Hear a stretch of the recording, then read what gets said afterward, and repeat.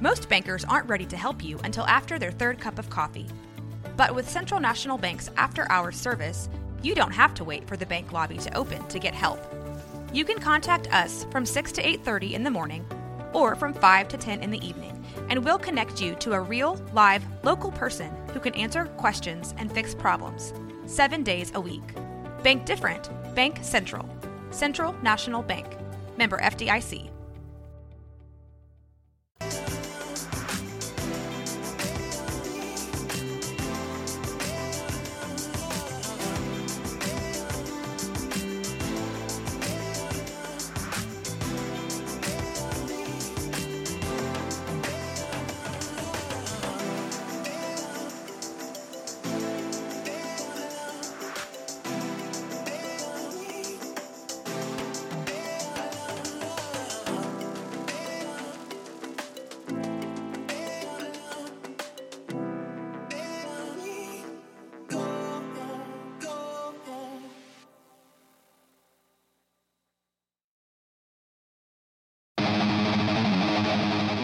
Nicolosi steps up into the end zone in a crowd.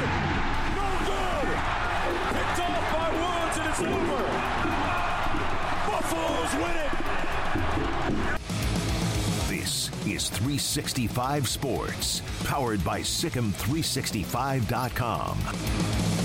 Etienne picks his way, follows his block, and Burr's still going. Etienne in a foot race, and he'll win it. Touchdown, Gators. 365 Sports is presented by IdealMRI.com. High-quality MRIs for $497 or less. IdealMRI.com. Your health is important, so is your budget. Quick toss, and Xavier Worthy. Worthy is still up. The Burners, the sideline. He's tough. He's fast. He's Xavier Worthy. House call. 365 Sports is also brought to you by Texas Farm Bureau Insurance, protecting Texans since 1952. Mevis kick on the way. It's good!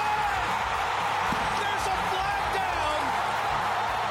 Missouri at the moment has walked it off.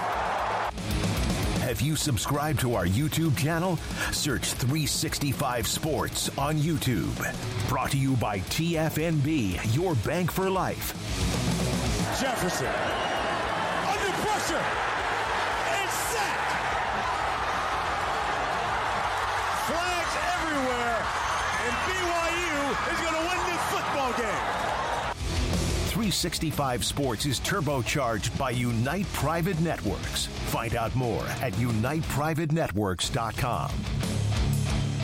Daniels on first down. Gonna take a shot to the end zone, and Neighbors comes up with it. Malik Neighbors, outstanding touchdown catch from Jaden Daniels. Now here's David Smoak, Paul Catalina, and Craig Smoak. Well, good afternoon on this Tuesday, September the 19th. This is 365 Sports. I'm David Smoak. This is Craig Smoak and Paul Catalina. Today, Jack and Levi and Emery and Garrett Ross are about helping us in running the mothership and making everything make sense. We are going to hear from Deion Sanders, a couple of quotes on Henry Blackburn, the safety at Colorado State, plus also Travis Hunter, who's out for the next 3 weeks or so because of that injury and because of the hit. His thoughts about Blackburn. Another note about Colorado's power. Craig will have off the radar with TV ratings. Injury reports from Missouri and UTSA and Kansas State with quarterbacks. The Earl Campbell Award announcing their winner, plus notes about coaches Jeff Traylor and Jeff Monken.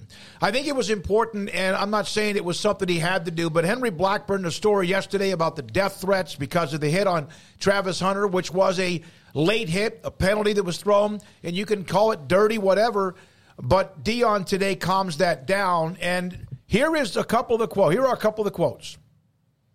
Deion Sanders, he made a tremendous hit on Travis on the sideline. You could call it dirty. You could call it was just playing the game. But it does not constitute that he should be receiving death threats. This is still a young man trying to make it. He deserves he does not deserve a death threat over the game. Very unfortunate. I'm sad if there's any of our fans that's on the other side of those threats. I would hope and pray not, that the kid was just playing the best of his ability. He made a mistake. So I forgive him. Travis Hunter, who was the one on the other end of that hit, he was asked about the hit from Henry Blackburn. Yeah, that's what he has right there. Okay. Colorado wide receiver Travis Hunter on Henry Blackburn's illegal hit on him. He did what he's supposed to do. It's football. He, of course, suffered a lacerated liver and said it's cool. And so Colorado responded to that, handled it in an incredible way, even though obviously it was a dangerous hit.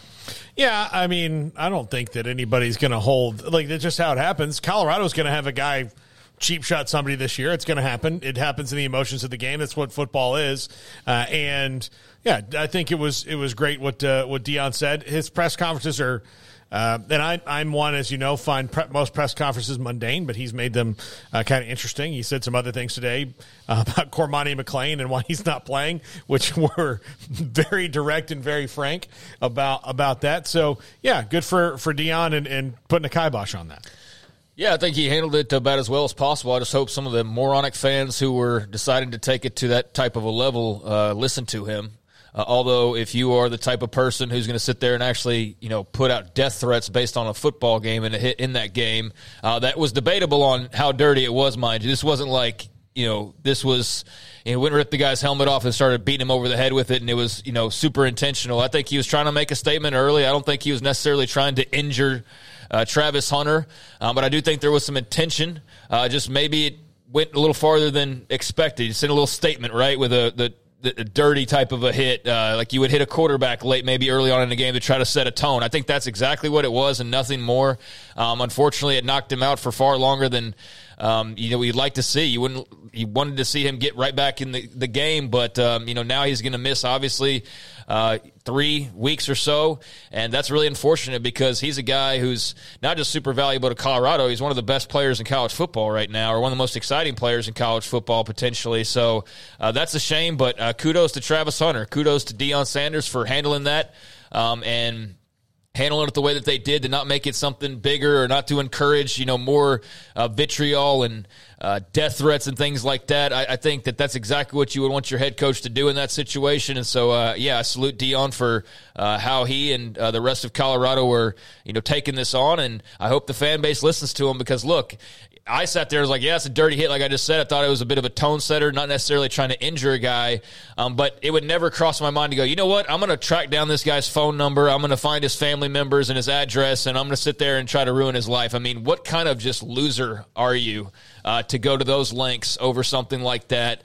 So I'm glad the adults handled it properly. And, hopefully Jay Norvell talked to his guys and, made it clear that that's not going to be acceptable either, or that, you can't have things that look like that moving forward. But good on Deion in Colorado. All right, also a note on Colorado, and I had one of the viewers of this show, but other people, man, they're so tired of Colorado. You know what? You got to get used to it, because if they beat Oregon, it's going to ramp up 100% even more before USC. They have earned the attention, and the attention, which Craig will get into on the numbers, insanity with what they did for a late game. Every Colorado game, this is from Brian Howell, we've had him on many times during the realignment back and forth. Every Colorado home game is now sold out. For the first time, Colorado football, which was a team that won a national title, a team that has had really good football, is sold out every single home game. That's a good note, as they now have sold out every game in Boulder. Well, that's what you would hope for, given all the excitement level. I mean, if they weren't selling out at this point, I'd question, what it would take to sell them out at this stage. But, another thing, and I get there's some Colorado fatigue. Just for whatever reason, people don't like Deion is really the driving force in it. Let's face it. There's people that don't like him and don't like that he's plastered everywhere. But the TV ratings say otherwise. And look, this isn't a show where I'm trying to think of a better term than the one I was going to use. We don't chase clicks and We're views. not riding jocks over here. Yeah. So it's not everything's like big program, sunshine pump, big program, and all of that. But this is a future Big 12 team. That's as right. well. No, and that has a lot to do with it, too. If Arizona State was popping however many millions of viewers will get to Colorado popping, then we'd be talking about, the same thing. There is a higher profile because it is Deion Sanders, but, I get it to some extent. But at the same time, what do we want to talk about? Alabama some more? We want to talk about Georgia, some more? Damn. And we will, I we know. Have an analyst coming up at but yeah, there's some variety out there, and I think it's good. I mean, I think it's good to talk about Colorado, who's not, the team that's been talked about to death for, however many consecutive years. The same 5 or 10 teams that we talk about nonstop just as a whole, media conglomerate. But, I think their fatigue makes sense, but at the same time, you can't deny the popularity and the amount of attention he's bringing to the game that we all love, that is college football. No, I appreciate it in a way. I think it's going to help with the kind of the re-education of the common fan on the way that you can do things in college football now, because it's so different. And things can change rapidly. This is a 1-11 team that probably could have done like a helicopter drop over the most populous area in Boulder, and somebody like, hey, who's going to clean up all these tickets? You guys just dropped all over the place. Now they're selling out. With the new rules, you can remake a roster really quickly to make a team go from completely irrelevant and forgot about to relevant. And he's doing it a different way. He's doing it in a way that only Deion Sanders can pull off because he is Deion Sanders, but it's interesting and new, and it's not the same old. So it's going to make people reevaluate, I think it also can make you more optimistic about your own program if you've struggled. If you hire the right guy, and now it doesn't have to be the right guy needs 4 years to recruit all his players and make sure that senior class is good, you can make your team good again, and there'll be more parity and more, balance in college football. Yeah, talk about change. There's no doubt about it. Also, here are the non-conference records of Power 5 schools against Power 5 schools. The Pac-12 is off to a fantastic start. 7-3. This is not the overall records. This is Power 5 against Power 5. The ACC has played a bunch of them. 16, 50-50. Big 12, 6-6. And I looked at that, and when I saw Brett McMurphy's title, I'm like, my God, I don't even know what the record might be. 6-6. The SEC is off to what is a little bit of an alarming start at 5-7, and the Big Ten right below them at 5-8. This is a very small sample size. Now you start to see a lot of teams get into conference games. There's still a trickle of a non-conference game or two. Now almost every game for Power 5s going forward, with a few exceptions, will be against each other in the same conference. Just off the top of my head, the Big 12 better than I would have expected. I thought that would be under 500, just not, knowing for sure in my head, just off the cuff, I would have thought that. But that's good to be about middle of the road. I think the SEC, that goes to show that there is maybe a little bit of a downswing, although I don't think that tells the full tale. I don't think that this really says a ton other than just who's getting off to great starts and who's, obviously if you're winning a bunch of these non-Power 5 games, that can mean something. But at the same time, who are you beating? Are you beating Arizona State? Or are you beating Ohio State? There are major differences when you're talking about the Power 5s. It's such a broad label that you can get, elite, or you can get bottom of the absolute barrel. So, I guess you can kind of view those however you like. Didn't realize the ACC played that many, non-conference Power 5 opponents. That is a lot. But yeah, that's cool to get just kind of a look at where things sit through these first 3 weeks, where we're still, I think, trying to figure out a lot of things, but we've had some glimpses, and it goes to show you for the Big 12 of, you drop a K-State with Missouri, but it's good to have a BYU versus Arkansas, and, some matchups like that. Texas versus Alabama obviously leads the way there, too. So, yeah, cool to see that kind of coming to a wrap. I reserve the right to, I'll just say I'm wrong if these things don't, but my opinion may change. But if I had just based on the first 3 weeks, right now, the SEC is not getting 2 teams in the playoff this year, based on the first 3 weeks. No. Because I don't know who the second team is going to be. I don't know who number 2 would be. I don't know who the second team is going to be. And I think there are 2 scenarios of the Pac-12 likely to happen where they might, depending on how things fall, find themselves in a position to have an argument for 2 teams in the playoff, because there's a lot of really good teams in that league. Or they might Big 12 their way out of it and beat each other just enough to where everybody's on the outside looking in, and they're going, oh, damn. Yeah. No, those numbers surprise me. I know that I've seen some of the SEC's off to a little bit of a shaky start, and they are, because there's probably been some years they might have been 10-2 rather than 5-7, but they are. They're losing, although Missouri had the nice win against Kansas State. So there we are with that. The Earl Campbell Tyler Rose Award. Caden Salter, quarterback who played at Cedar Hill High School, was named the Earl Campbell Tyler Rose Award National Player of the Week. 300-yard passing game, first time in his career, 344 yards, 5 touchdowns in their Liberty's win against Buffalo, 55-27. He also had 66 yards rushing.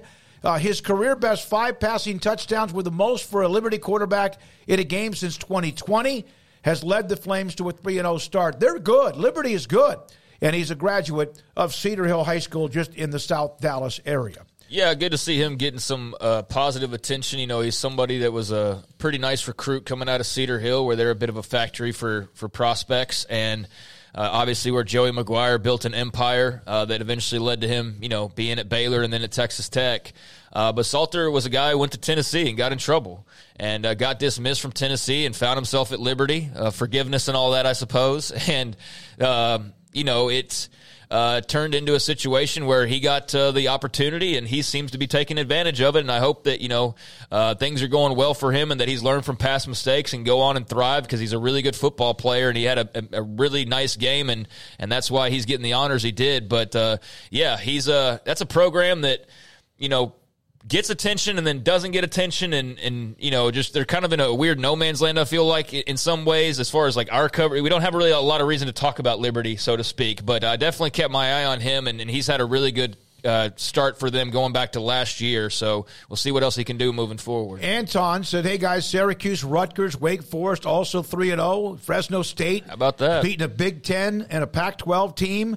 They're also 3-0, and both those wins were on the road. Otherwise, programs out there you could talk about a little bit more. Anton, thank you for the suggestion. We appreciate your time. Now, UCF opens up against the defending Big 12 champions. K-State, we saw what happened against Missouri, and they're also having the walking wounded. This from John Kurtz. Daniel Green out for the year. Ward, doubtful, the transfer from Florida State. Will Howard, questionable. He could barely walk around in that game against Missouri, and he's a mobile quarterback. So the Missouri game, about as costly as he can get. He goes on to mention that, John Kurtz, and they host UCF coming up to open up the Big 12 this Saturday. Yeah, I'd like to see that with, you know, Will Howard versus John Rice Plumlee, but that doesn't appear that the matchup that we're definitely not getting it even if Will Howard plays, because John Rice Plumlee's still out. So that's kind of a bummer that we're not going to see that anyway, but to not see either of them potentially would be a huge bummer. It makes that one even tougher to pick.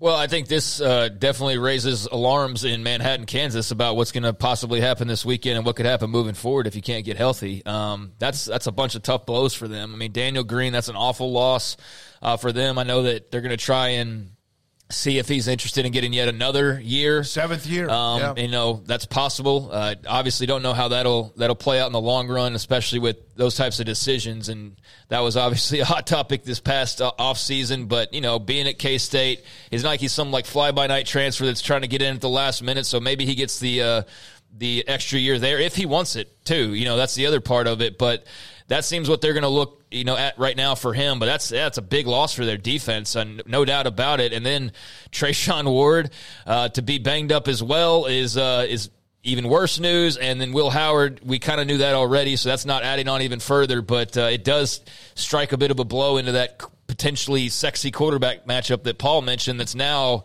what.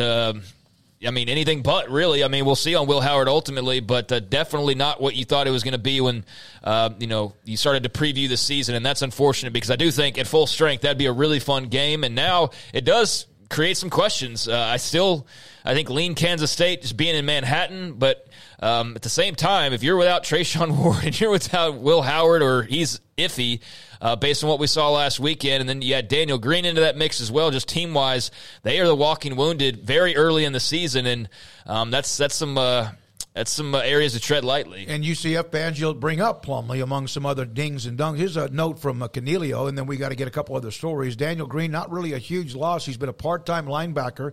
DJ Giddens is the starter running back, but Ward's potential loss this week is a blow because of what he can do, not just as a running back. Pete Thamel had this story. Brady Cook, who I was impressed with, making the throws. Missouri's win against Kansas State, questionable for their game against Memphis in St. Louis. dealing with the knee injury in a game in that game against Kansas State. Yeah, but Treshaun Ward, I want to go back to that. That's one of your big guesses. That was the headliner. That was the newcomer of the year, if I remember correctly, in the Big 12 voting. So maybe it hasn't, his play hasn't popped the way you expected just yet, but I do think he was obviously a big part of their plans. And now entering Big 12 play, would you rather have DJ Giddens and Treshaun Ward or just DJ Giddens? And I think you'd like to have Treshaun Ward in that mix. So, yeah, that you can overcome that. I mean, K-State and running the football, they'll find a way. I think the Daniel Green thing is not so much about, like, oh, my gosh, you lost like your all-American, star.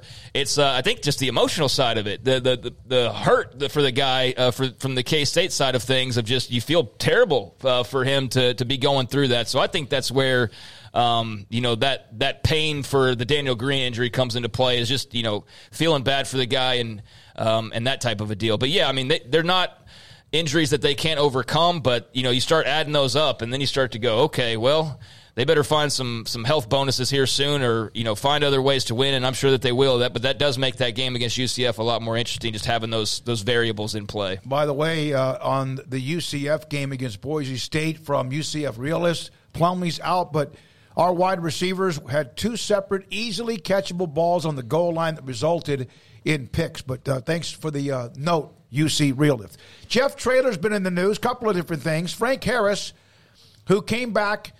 Their heart and soul has been not playing well. He is day-to-day, according to Jeff Traylor, turf toe, injured in the first half against Texas State in week 2, missed the Army game. Traylor stresses that he wants to play in a game that both teams need to win, with Tennessee coming off the loss to Florida. And then on top of that, after the game was over, Traylor was very down. I mean, it's probably as down as I've seen him, and I've known him since he was like 25 years old. In talking about he was disappointed, it was on him, a lot of the mistakes, a lot of things they did, play calling, etc., that was on him.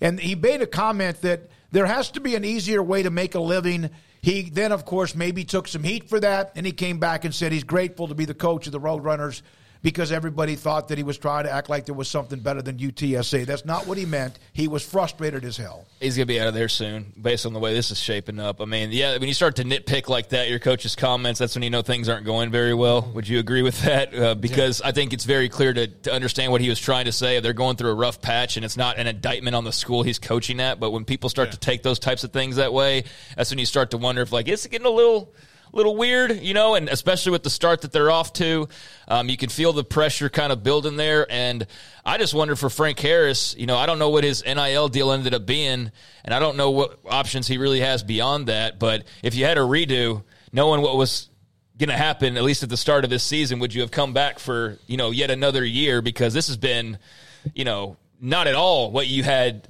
planned. And look, maybe this was still his best option, in hindsight's 2020, but man, this is not at all what I thought was going to happen for UTSA, at least to start the season. No, absolutely not. I thought it was going to be a lot different, but they did, like, they lost Zachary Franklin, and that's been a huge thing too. And they, Frank Harris has not been, he didn't play well, and he's not been healthy and not available. So that's just put them behind the 8 ball a little bit, but it's still early and they could still win their league. So I think that, everybody's stressing out. I know it's right now, but they still have a shot to win their league. So yeah, I mean they can definitely still. I mean, obviously they can still win their league. I think they just didn't expect that they're probably going to be 1-3 after this weekend going to Tennessee, and Frank Harris is coming back, and you just think that you're gonna have seasons like you had these past couple, and you're already going to be in most likely a 1-3 hole, which is not super familiar territory or exactly up to your expectations. But at the same time, maybe it is, because we knew when we talked to Jeff Traylor, that first month of the schedule was absolutely freaking brutal as far as on paper goes. Houston, they're so-so to probably bad, but that was a tight game that you lost there at the end. Obviously, UTSA is an improved team, but Texas State's an improved team, but you were able to beat them. Army's a problem for everybody that they face, and now Tennessee. So that is a tough first month, and you knew that you probably weren't going to come out of this unscathed, but 1-3 and Frank Harris hobbled, I don't think is what you thought was going to happen. And especially with you got Tennessee on the road, and they're angry at the world.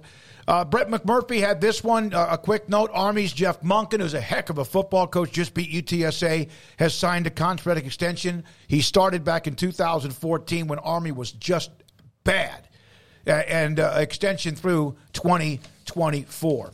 All right, so there's most of what we have when it comes to the headlines. A little bit later on. Oh, Garrett, do you have the Puka Nacua? Let's put this one up as we close it out. We'll come back with Tony Caridi on West Virginia. He has the most catches in the first 2 games in NFL history. First player in history to have 10 receptions and 100 yards in each of his first 2 games as a pro.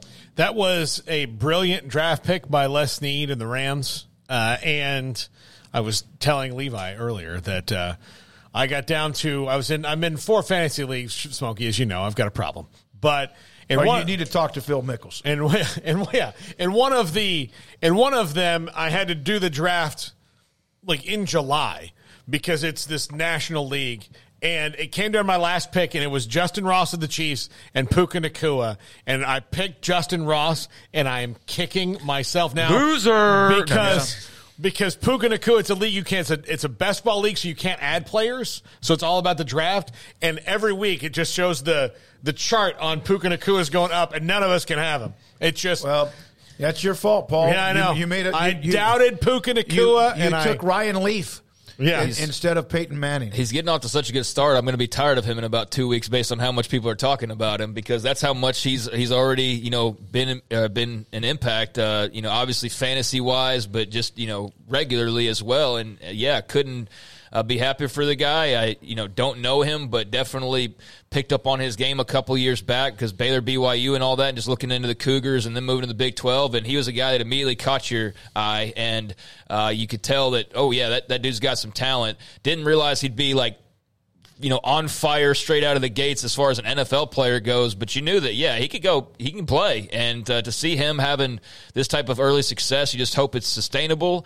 And, that's a great thing for BYU to have to, promote and to showcase and to show off. And so, that's awesome for him and awesome for BYU, and let's just hope that he keeps it up. But what a great start. We will have West Virginia, Alabama, and Florida over the next 3 segments. We have Craig's Off the Radar, UT color analyst Roger Wallace at just after 5 o'clock on Texas as they head into Waco this weekend.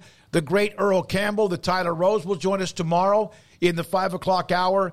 Also, Paul's Top 5 as well. And don't forget, every weeknight at 10:30, this show in Sports Tonight, 365 Sports Tonight on the CW. When we come back, Tony Caridi, the voice of West Virginia. What did that win, other than in the win column, mean to West Virginia, to Neil Brown, etc.? They have Texas Tech in town this week. Tony Caridi is next. 365 Sports. Stonewood Dental, Robinson, Texas, where I went last Thursday morning when my front bridge just all of a sudden got loose. It was a little bit of a traumatizing situation, but I saved it. I text my dentist. It was about 5:30 in the morning. He texted me about 20 minutes later and said, make sure you get to the dentist office this morning when we open up at 7:15. I did not know what was going to be the end result, other than the fact I was like, this is embarrassing.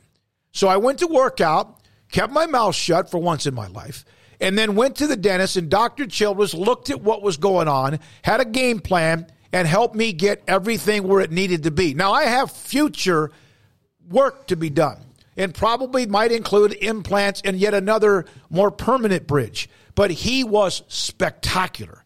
And my God, I couldn't have thanked him enough.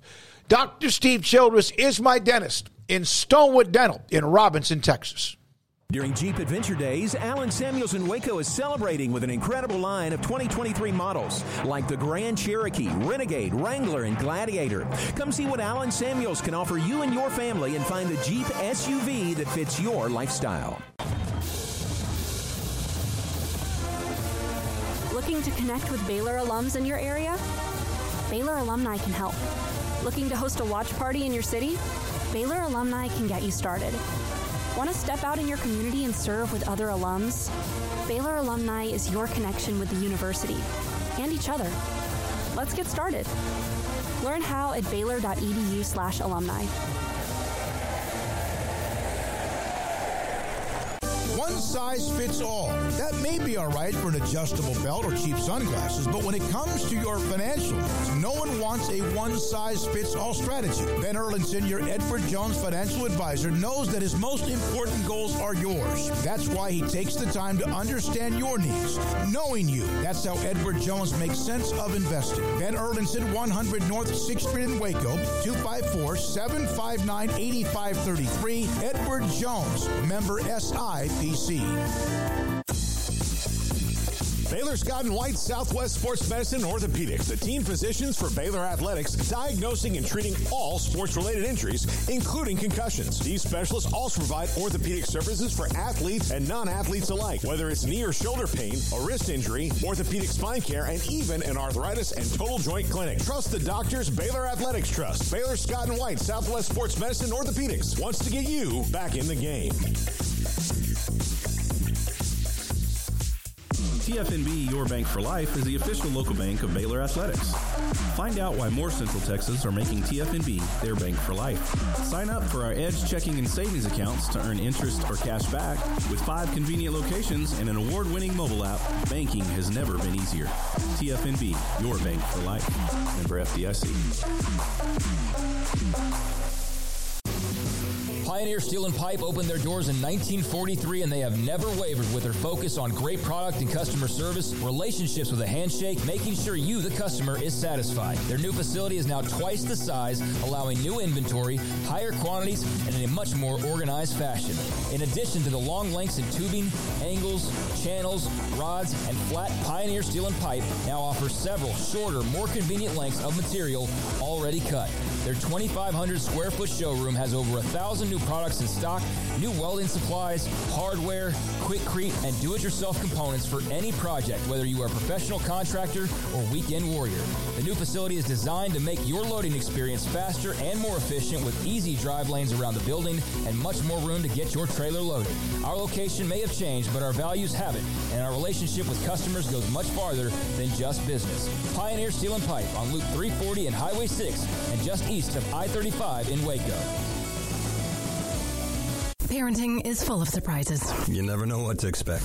So after our son was born, I called my Texas Farm Bureau insurance agent to set up a life insurance policy in case something happened to me. Sawyer is now 2. And we'll soon have a sister. There's no one else I would trust with protecting my family. Stop by and see our agents at one of our 3 McClain County locations. Coverage and discounts are subject to qualifications and policy terms and may vary by situation. This is 365 Sports. The 3 o'clock hour is sponsored by Waco Custom Marketplace. Meats, sweets, Texas treats, and a cut above the rest. 425 Lake Air Drive, Waco. Tony Caridi, voice of West Virginia athletics, and what a win for the Mountaineers against Pittsburgh. The rivalry, the backyard brawl, but also a critical win for the program. And Neil Brown, Tony joins us on 365 Sports. We had Phil Bennett on yesterday, who was at Pittsburgh for 3 years. He discussed that rivalry and how bitter it can be. What is it like, no matter the situation of needing the win? What is it like, Tony, when they just beat Pitt? Oh, it's an absolute sigh of relief across the state of West Virginia. You got to remember, because West Virginia does not have any professional teams, this is 55 counties in the state, and all 55 counties and the folks from there are focused on this game. And so when you get the victory, it's huge. It lasts, obviously, for the minimum of a year, and it was a great relief. And then you throw into the fact that, because of the situation that we have this season, that was a massive win. Biggest game that Neil Brown has coached at West Virginia was this past Saturday, and they were able to get through it despite the fact that they lose their starting quarterback just 6 plays in. So, Tony, how much does that buoy Neil Brown moving forward? I mean, obviously he's got to win most of the rest of them to make people convinced that he's turning it in the right direction. But just being the biggest rival alone, does that give people the sigh of relief? Yes, and I think that, to answer your question, Paul, if it hadn't happened, then I think that could have been a massive mark against him going forward. I think what Saturday did was keep everything in play. We're in a rare 3-game homestand right now, which culminates on Saturday when Texas Tech comes in. And I thought all along that you had to win these 3 games before you go out on the road, because you're going to have TCU, and then you're going to have an off week, and then you got to go to Houston. So you're going to have back-to-back road games. I really think that, it's really important. It's not must, but it's really important, I think, to have a good season, to go 3-1 before you go back out onto the road. Tony, so Garrett Green gets banged up early on in that game, and this was not a pretty offensive game by any means for either team, but Nico Marchiol comes in there and gets some time. What were your thoughts on, just that situation to begin with Garrett Green, but also what you saw from Nico Marchiol and what they can expect moving forward? Well, knowing the significance of the game, to see him go down, actually he got hurt the 5th play. He stayed on the field, handed the ball off, and then went down in a heap on the 6th play. So knowing what was at stake, to see that happen, it was like, this isn't happening. And so that was bad, because Nico just hadn't been into that type of a situation. He played against Oak State last year, but it was in a complete rainstorm. But here you have, this massively important game. But I watched Nico in practice in the August month, and I watched him in scrimmages. He has it. He has the ability. They didn't do anything with him during the game because they just wanted to be careful not to try to overwhelm him. So they reduced the play sheet. As you guys saw, it became a 1977 or a 1980 football game, right? Yep. When games were 17-14 and 17-10. And Neil just kind of saw Pitt's struggles on offense, their inability to move the ball, and he said, okay, get the lead, get the ball, run the ball, and that was just old school football. It probably brought a smile to the face of our former coach, Don Nealon, because that's how he used to win games. And so I think this week, with a full week of practice for Nico, if in fact Garrett isn't going to be able to go, they will widen the playbook out.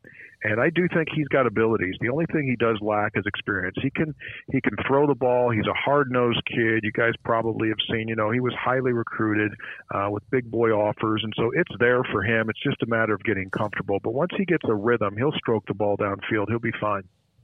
Tony, you mentioned the importance of the win, obviously the rivalry too. They have Tech. Do they know exactly what they're going to get from Tech? Do you know? They played well against Oregon, but they had the disappointing ending against Wyoming. Yeah. And then last week against Tarleton, they're going to blow them out. They're going to throw the ball all over the place, right? Yeah, so this has been a really weird series. So this is West Virginia's 12th year in the league. And West Virginia lost the first 2 to the Red Raiders when they got into the league. And then they won 5 in a row. And then they've lost 4 in a row. And 2 of the games were close, and 2 of the games were blowouts. And among all of the teams that West Virginia plays, Texas Tech is the one that makes Neil Brown scratch his head, because for the life of him, after they lost the first go-round in Morgantown 38-17, that was in 19, he thought, well, the next year they're going to come out and they're going to ball, and they went to Lubbock and they get beat 34-27 on a late fumble that got picked up and returned. And so then they come back to Morgantown in 21, tight game, but the Red Raiders win at 23-20, so it sets the scene. Okay, now you got revenge on your side next year. They go to Lubbock last year and get absolutely worst performance of the year, just boat raced 48-10. So this one has bummed him out, and they have worked. He said yesterday, we've worked since the winter figuring out how to slow these cats down, because as you guys know, they play really super fast. One of West Virginia's keys so far this season is they literally have been making almost like hockey line substitutions on defense. They've been changing out 4 and 5 at a time to keep their D-line fresh. Believe it or not, guys, they're playing 10 defensive linemen and they're rotating them. But you also know that if an offense doesn't make a substitution, the defense can't. And so that's one of the big keys this week, is to try to find a way to slow these guys down. It's something that has perplexed them in the most recent meetings. Tony, 3-1 heading out of this, you said that's where they have to be. How confident? Do you think? So that's where Tony would like them. If they have to be, that's where Tony would like them to be. So they're 3-1 heading out of this, and then you look at what's happened down the line to some of the teams. Houston struggling mightily with their roster. Oklahoma State doesn't know who their quarterback's going to be. Do you think the outlook has changed for a lot of fans, even if they are, say, 2-2 heading out down the line of the Big 12? Yes, Paul, I do. This kind of surprises me what we've seen so far from some of these results. I mean, the Oklahoma State game, and they have to come here in October, makes you scratch your head, among some others. So, yeah, I do think that it sets up nicely for what West Virginia needs to do to take another step, for Neal to be retained. I think it does, to be quite honest with you. But, again, I would like to be 3-1. Going back out there, but I think there are opportunities here. And, you just don't know other injuries. You see it every week. Unfortunately, it's not a matter of if a team is going to suffer through injuries. It's a matter of just when and who it's going to be. So you keep your fingers crossed that you can stay as healthy as possible. But, yeah, I think there are wins on this schedule. As Neal said at Media Day, guys, and you were there and we talked that day, one of the first things he said was, we're not going to finish 14th. We were picked 14th, and I think that can be a realistic thing. Yeah, he was pretty emphatic and kind of in an angry mood about a few things, I think, because he felt like they were so disrespected. If you look at the conference, Paul kind of brought this up. Iowa State lost their quarterback before the year began, although the other guy was also in a battle with him. Kansas State, it looks like Will Howard, who was very much almost like limping badly in the loss at Missouri. Baylor lost Shapen for another week or two. You mentioned West Virginia's injury, and then Oklahoma State, I don't know if they know who their quarterback is. It really is. It's already the attrition, and we're only 3 weeks into the season. I know. It has been kind of crazy. You're right. We haven't even got into the meat yet of the schedule. And you guys know this. Sometimes teams have seasons where they just get crushed by injuries and it just never materializes for them. And then at the other time, you have seasons where a team stays particularly healthy, and that's their advantage. And so you just never know. That's why a lot of times those preseason predictions, they maybe are just preseason guesses, because you're just not sure where and when folks are going to get hurt.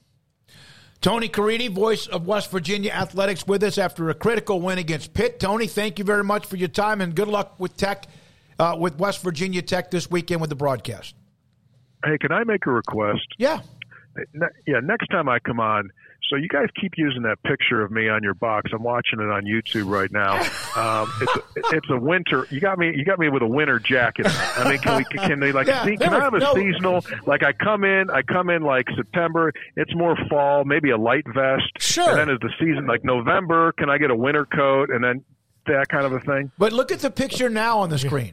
I don't know if it's changed dazzling, yet. Huh? There you go. There you go. Do you have a calendar shoot that we could maybe use? Sure. Yeah, I can get you. I tell you what, the nice thing about that suit that I'm wearing there is I had to return that by 11 the next day, and I was able to get that back. I don't want to hang up on this without congratulating you on the Hall of Fame. That I saw the note about that. That's amazing. That says a lot for what you've done with the school, but also how you do it. Congratulations on that. Thanks so much, guys. Always fun to be with you. I appreciate it. Tony Caridi, voice of West Virginia Athletics, with us on 365 Sports. Love to talk to him. He's been a great person to get to know from the time West Virginia started and joined the conference. Yeah, really happy that West Virginia's off to a good start, and it was a long and trying offseason in many ways. There's a lot of question marks, and, I mean, there's still going to be more. I mean, look, we're only 3 games into the season. I mean, there's so much more to see what unfolds around the league, but it is a mess as far as the quarterbacks go in this league already. I mean, it's not half the league, but it's, a third of the league's already got starters missing multiple games or missing time or just not being healthy, in Will Howard's case for at least right now. So, yeah, West Virginia's been bit by that, but it's still an opportunity, as he said. That I guess Garrett Green, isn't ruled out officially, but we're going to see Markiel a lot. And, he was the big-time signee for Neil Brown, big-time prospect for them. So excited to see more of him, and that'll be a great challenge against Texas Tech. If that game was in Lubbock, I think I'd just right away say Texas Tech, even though they haven't been overly impressive either, and they have their own quarterback issues, quite frankly. But with it being in Morgantown. And, just based on what we've seen so far, that's another opportunity for a win. I'm curious of how Tech attacks the West Virginia offense. I'm also curious to see that West Virginia defense, which appears to be pretty good, but against an offense like Texas Tech, because in the first game against Penn State, that kind of went about how you thought it might go. But these last 2 weeks, they've kept the scores low. Now, granted, it might be the competition. It might be, Pitt doesn't have a great offense, but we'll see, I think, a good deal more on what to think about this defense. And I already think positively about them, but I think we'll get more evidence as to how good they might be coming up this Saturday against Texas Tech. So, yeah, they're in a good spot compared to where you thought that they could be at this point, and I'm excited to see what else they can do with this. Yeah, I'm happy for Neil Brown and West Virginia fans. They've been waiting for something to kind of feel a little feel-good. Joey Foster, I think, sent me a note, was it over the weekend, about how thrilled he was, and good luck with them. Obviously, Texas Tech with Joey McGuire in a team that needs to kind of get themselves positioned well after the loss a couple of weeks ago, 3 weeks ago, to both Wyoming and then to, obviously, highly ranked Oregon. When we come back, Mike Rodak covers Alabama, a team meeting, a quarterback change, and what was going on in the game with USF. Did that have anything to do with the Nick Saban naming a different quarterback? That and more, and this is 365 Sports. Pizza, burgers, and Bears football. There's no place around Waco that serves them all other than Bubba's 33. Come show your green and gold and enjoy some of Waco's best food and beverages while watching your favorite team, the Bears. When real Bears fans get hungry, Bubba's 33 is the #1 spot for ice-cold drinks, hand-stretched, stone-baked pizzas, and bacon-infused burgers. Join us for indoor or patio dining. Bubba's 33, Waco's restaurant and proud supporter of Baylor Bears football. Sick 'em, Bears. Riverbend Liquor and Wine now has 2 locations to serve you. The original on Lakeshore Drive at North 19th Street and the brand new spot in downtown Waco at 600 Franklin Avenue. If you're looking for the best in craft beers or local Texas bourbons, then the original is the place to be. And for the latest trends and online phenomenons, head downtown to the Franklin location. Either way, you're going to get the same great variety, customer service, and speedy experience. Check out both locations on their Facebook and Instagram pages. And if you can't make it to Riverbend, DoorDash is available to bring it to you. Riverbend Liquor and Wine, Lakeshore Drive at North 19th Street, and now downtown on Franklin Avenue. Do you or your kids get nervous about going to the dentist? Stonewood Dental, Dr. Steve Childress, he can help. I've spent a career taking care of patients who as children had bad experiences, and now they're adults that hate going to the dentist. If I get a kid at 3 years old and they come every 6 months and it's a happy experience, it's normal for them. Now they have an accident at 6 or 7 or 8 at school. Now they have a broken tooth or a trauma. And they have to come here. They're used to lights. They're used to water in their mouth. They're used to experience. They already trust us. It's amazing what we can do with that kid without it being a negative thing. But if I see a 6 or 7 or 8-year-old that's never been to the dentist, and now they have a trauma or an unfortunate unexpected toothache, it's harder to do that for that kid and it not be somewhat of a negative experience. So bottom line is I try to teach kids and adults and teenagers and everybody the way I'd want my family treated, which is where it's a necessary part of life. You just take care of it. It doesn't have to be that big a deal. Learn more, stonewood-dental.com. Let Camille Johnson Realtors guide you seamlessly through the process of buying your dream home or selling your current one. Commercial, farm and ranch, or residential, Camille Johnson Realtors can smoothly and successfully lead you through any transaction. With a team of 28 experienced agents who are excited about serving you, Camille Johnson Realtors services the entire greater Waco area. If you're in the market to buy or sell, contact Camille Johnson Realtors, 104 Midway Center in Woodway, or find them online at www.camillejohnson.com. Camille Johnson Realtors, elegant, charming, warm. Welcome home. Stepping into a new pair of boots is great, but stepping into the boots of a U.S. Army officer can also add confidence and leadership skills to your son or daughter's career path. There are more than 150 occupational specialties to help them find the best fit for their future. See all the things your son or daughter can achieve in our boots at GoArmy.com. U.S. Army Waco Recruiting Company, 254-598-8131 or 254-776-1543. This is 365 Sports. Text us at 254-339-1122. The text line is sponsored by Riverbend Liquor and Wine, with the most extensive variety of craft beer in Waco. A hidden gem on Lakeshore Drive and 19th Street. Mike Rodak at Mike Rodak on Twitter. 247 Sports covers Alabama. Joins us on 365 Sports. Mike, thank you very much for your time with Paul, Craig, and I'm David Smoak. The players meeting after the performance against USF, you can't do that a lot. You can't have another one in 3 weeks. You got to have like one of them and then it better work. What was it about? Just clearing the air or maybe something else? Yeah, I mean, it's one of those things. It's like it's never a good sign when there's a players-only meeting. It's kind of I don't want to say a death knell, but it's never been a good point in any season that I've covered on any team that I've covered. So just to hear that in the first place was a little bit alarming. But there's different theories and there's been different things that have come out in terms of what actually was the reason for it. There's a lot of evidence, I'll say, that it wasn't a great week of practice for Jalen Milroe, that he didn't handle the benching very well. And there's also been some suggestions around here that, maybe players were, there was favoritism towards a particular player. I think, Jalen Milroe is certainly well liked on the team. I think players supported, what he did against Texas. And I personally don't know if there's as much support for Ty Simpson or Tyler Buckner. So, we got some hints and some clues from players on what exactly was the reason for it. But, togetherness is one of the words that came out, from Tyler Booker as one of the team leaders when he was talking about that players meeting. So, kind of rallying around a single quarterback and not trying to have different opinions, I think is really their goal. Mike, how did they go from the, just go into the refrigerator and take another quarterback out to what they're doing now? How did Nick Saban, of all people, get caught in this situation?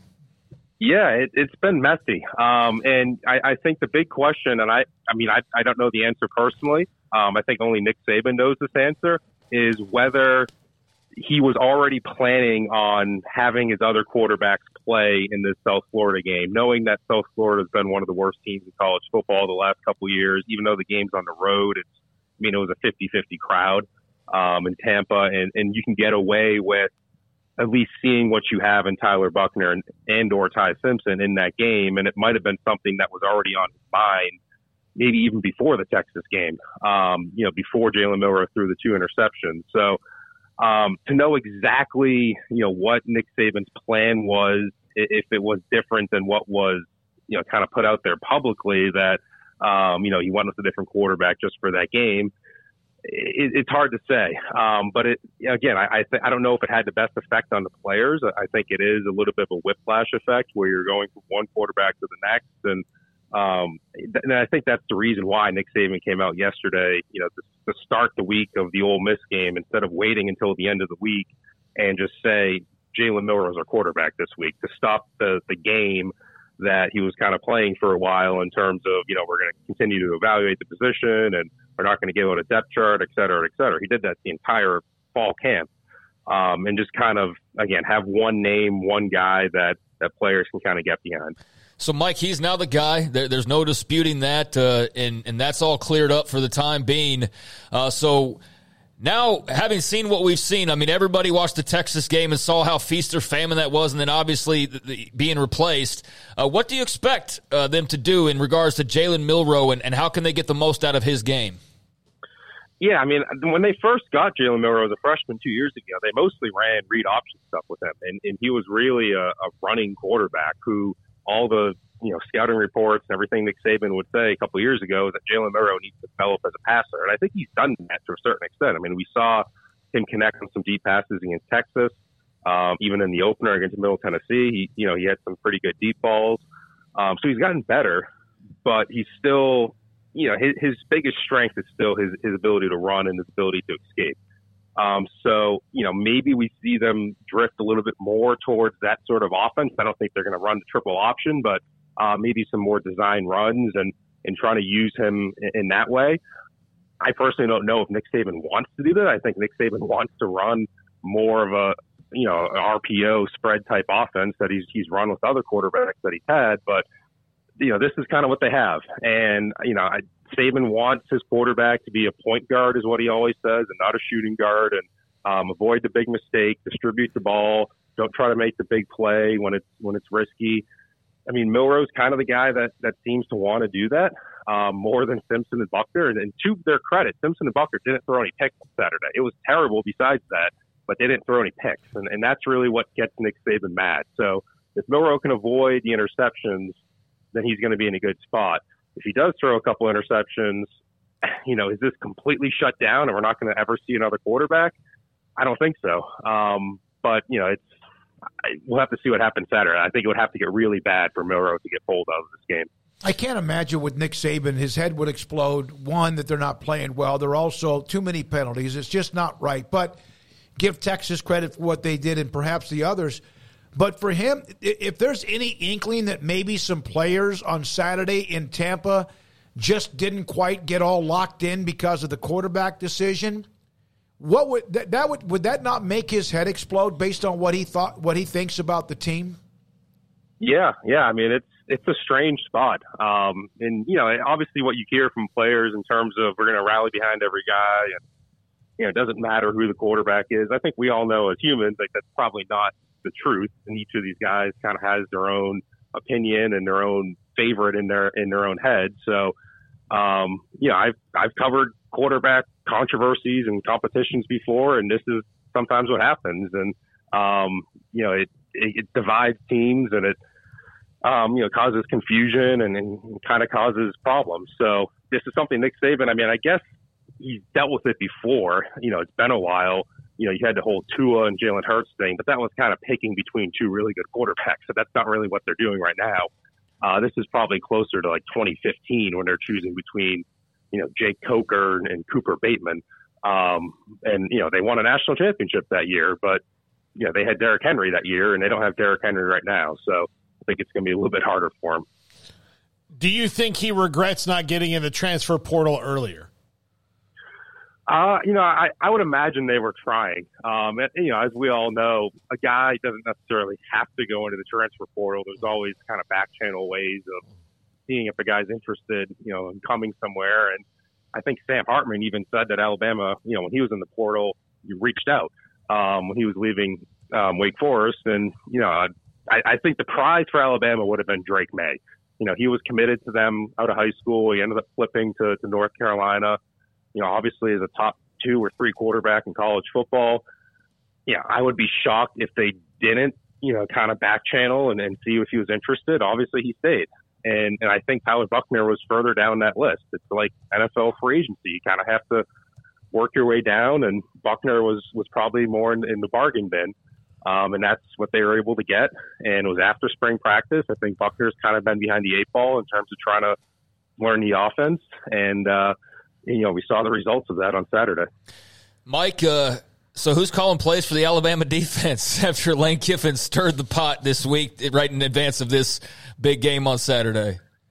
Yeah, that was a little bit interesting. I don't immediately dismiss Lane. I think there might be some truth to what he saw and what he was saying, and I don't necessarily think right away that he was doing it to cause a distraction. It might be an unintended benefit, from him. But, it was something where it was a very strange situation. The South Florida game had the lightning delay, and then ESPN cameras came back, but their camera guys couldn't go back to their station. So there was a static camera showing that game, and you could see all what was happening on the Alabama sideline in between plays. So you could see Travaris Robinson, the secondary coach, is down on the field. He had his play sheet. He's signaling calls to the defense. And that might have been what Ole Miss saw on that TV copy. And Kevin Steele, who's their defensive coordinator, his first year, is up in the booth. And so you're playing against the South Florida offense that, has Tennessee offensive coordinator and Alex Golish. They want to run plays every 5 or 7 seconds. To try to have Kevin Steele in the booth give that call down to someone on the field and then get that out to the players in 5 seconds is pretty tough.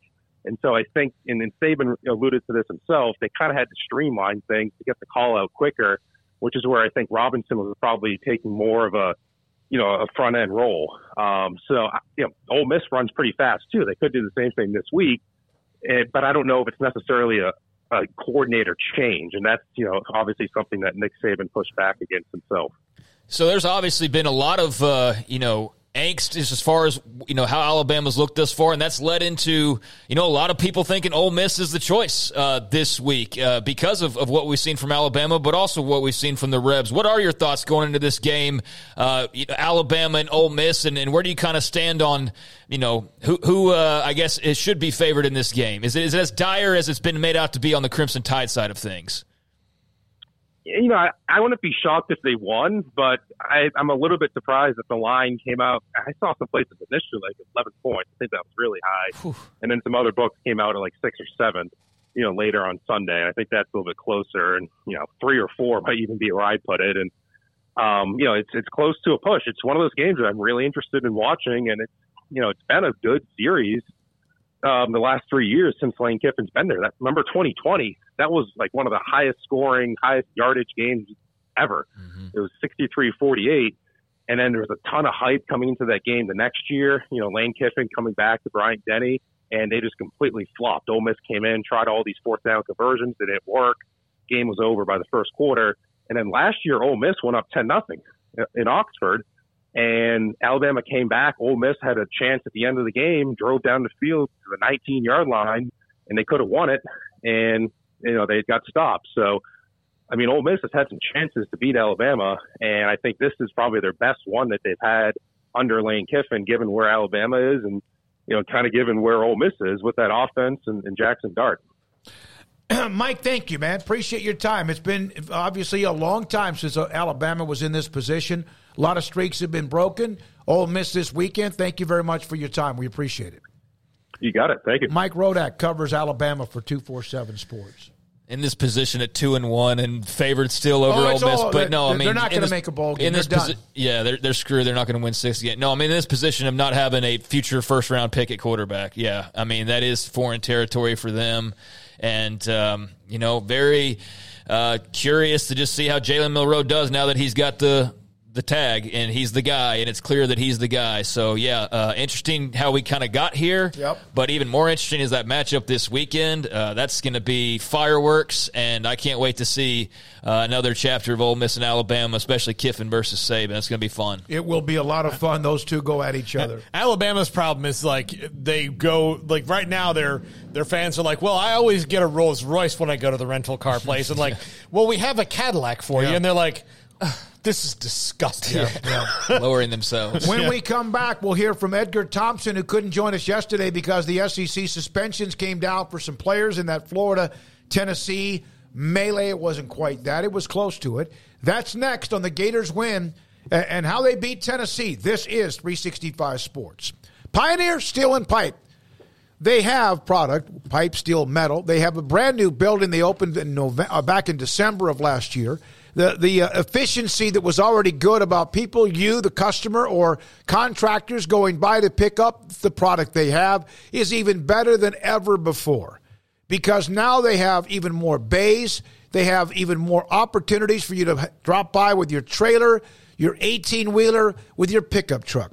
But the bottom line is 1943. That's when they opened their doors. They have seen it all, been through it all, and here they are thriving. Bigger, better, faster, and stronger at PioneerBoys.com.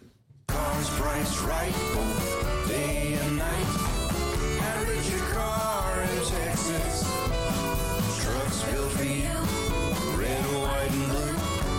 Average your car in Texas. Cars that zoom with lots of room. Average your car in Texas. Count on us, a dealer to trust. Average your car in Waco, Texas.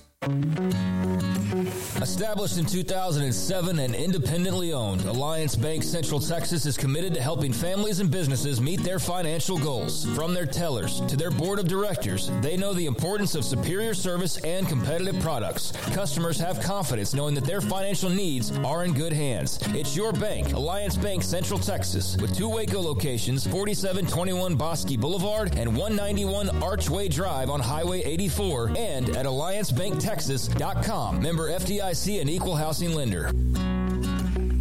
It's another time to speak with Samantha Duvall from TexasBeefHouse.com, handles the marketing, and someone that you will talk to a lot when you do call for the great product of the Texas-raised Wagyu beef. It's college football season, tailgating, it's a big deal. People love to put beef and pork and chicken, etc., on the grill. Let me know what you have. We've got everything. If you've got a morning game, you can get our breakfast sausage or our bacon. You can tailgate with some breakfast tacos. If you've got an afternoon or evening game, we of course got our hamburger patties. They're half-pound patties, 4 patties to a package, and we even have jalapeno and cheese patties. They're amazing. They'll blow your mind. Just that extra flavor, not too spicy. They have a high-heat cheese so they don't melt on the grill, and our patties don't shrink up on the grill either. Anytime you order, use our code SICK'EM10 to get 10% off your order of $100 or more. Where is the best beef in Texas? Your house. When you order from Texas Beef House, unleash the flavor of Texas-raised Wagyu from our pasture to your plate. That's Samantha Duvall, TexasBeefHouse.com. Shorty's Pizza Shack at 12th and Bagby is a homegrown, locally owned pizza place that's out of this world. Everything from the dough, the sauce, the sausage topping is made fresh in-house. Not to mention the amazing pizza pillows, the chicken wings are to die for. Try the Sikkim sauce, chili cheese fries or tots, plus great specials on food and drink every single day. Shorty's is also the perfect spot to watch the game with your friends. Shorty's Pizza Shack at 12th and Bagby. Tell them Paul sent you by. Did you know that 1 out of every 4 men have symptomatic low levels of testosterone and don't even know it? And if you think you're too young to worry about it, guess again. Low T levels can make you feel tired and grumpy, raise your cholesterol, and cause weight gain. Petty Clinic Low T can set up same-day blood screening and results. So if you're tired of being tired, call or go online at pettycliniclowt.com. It's a private clinic with an atmosphere catering to men. Affordable, only $165 a month, including lab work, office consultation, testosterone injections, and follow-up visits, compared to $300 or more a month in Dallas or Austin, and you don't have to drive 90 miles one way or the other and fight the traffic. Petty Clinic Low T has board-certified physician consultations and will provide the best form of brand-strength testosterone. Contact Petty Clinic Low T for increased energy, improvement in sexual desire and performance, mood, concentration, even a decrease in body and belly fat. Just off Highway 84 and Old Hewitt Drive in Woodway, pettycliniclowt.com.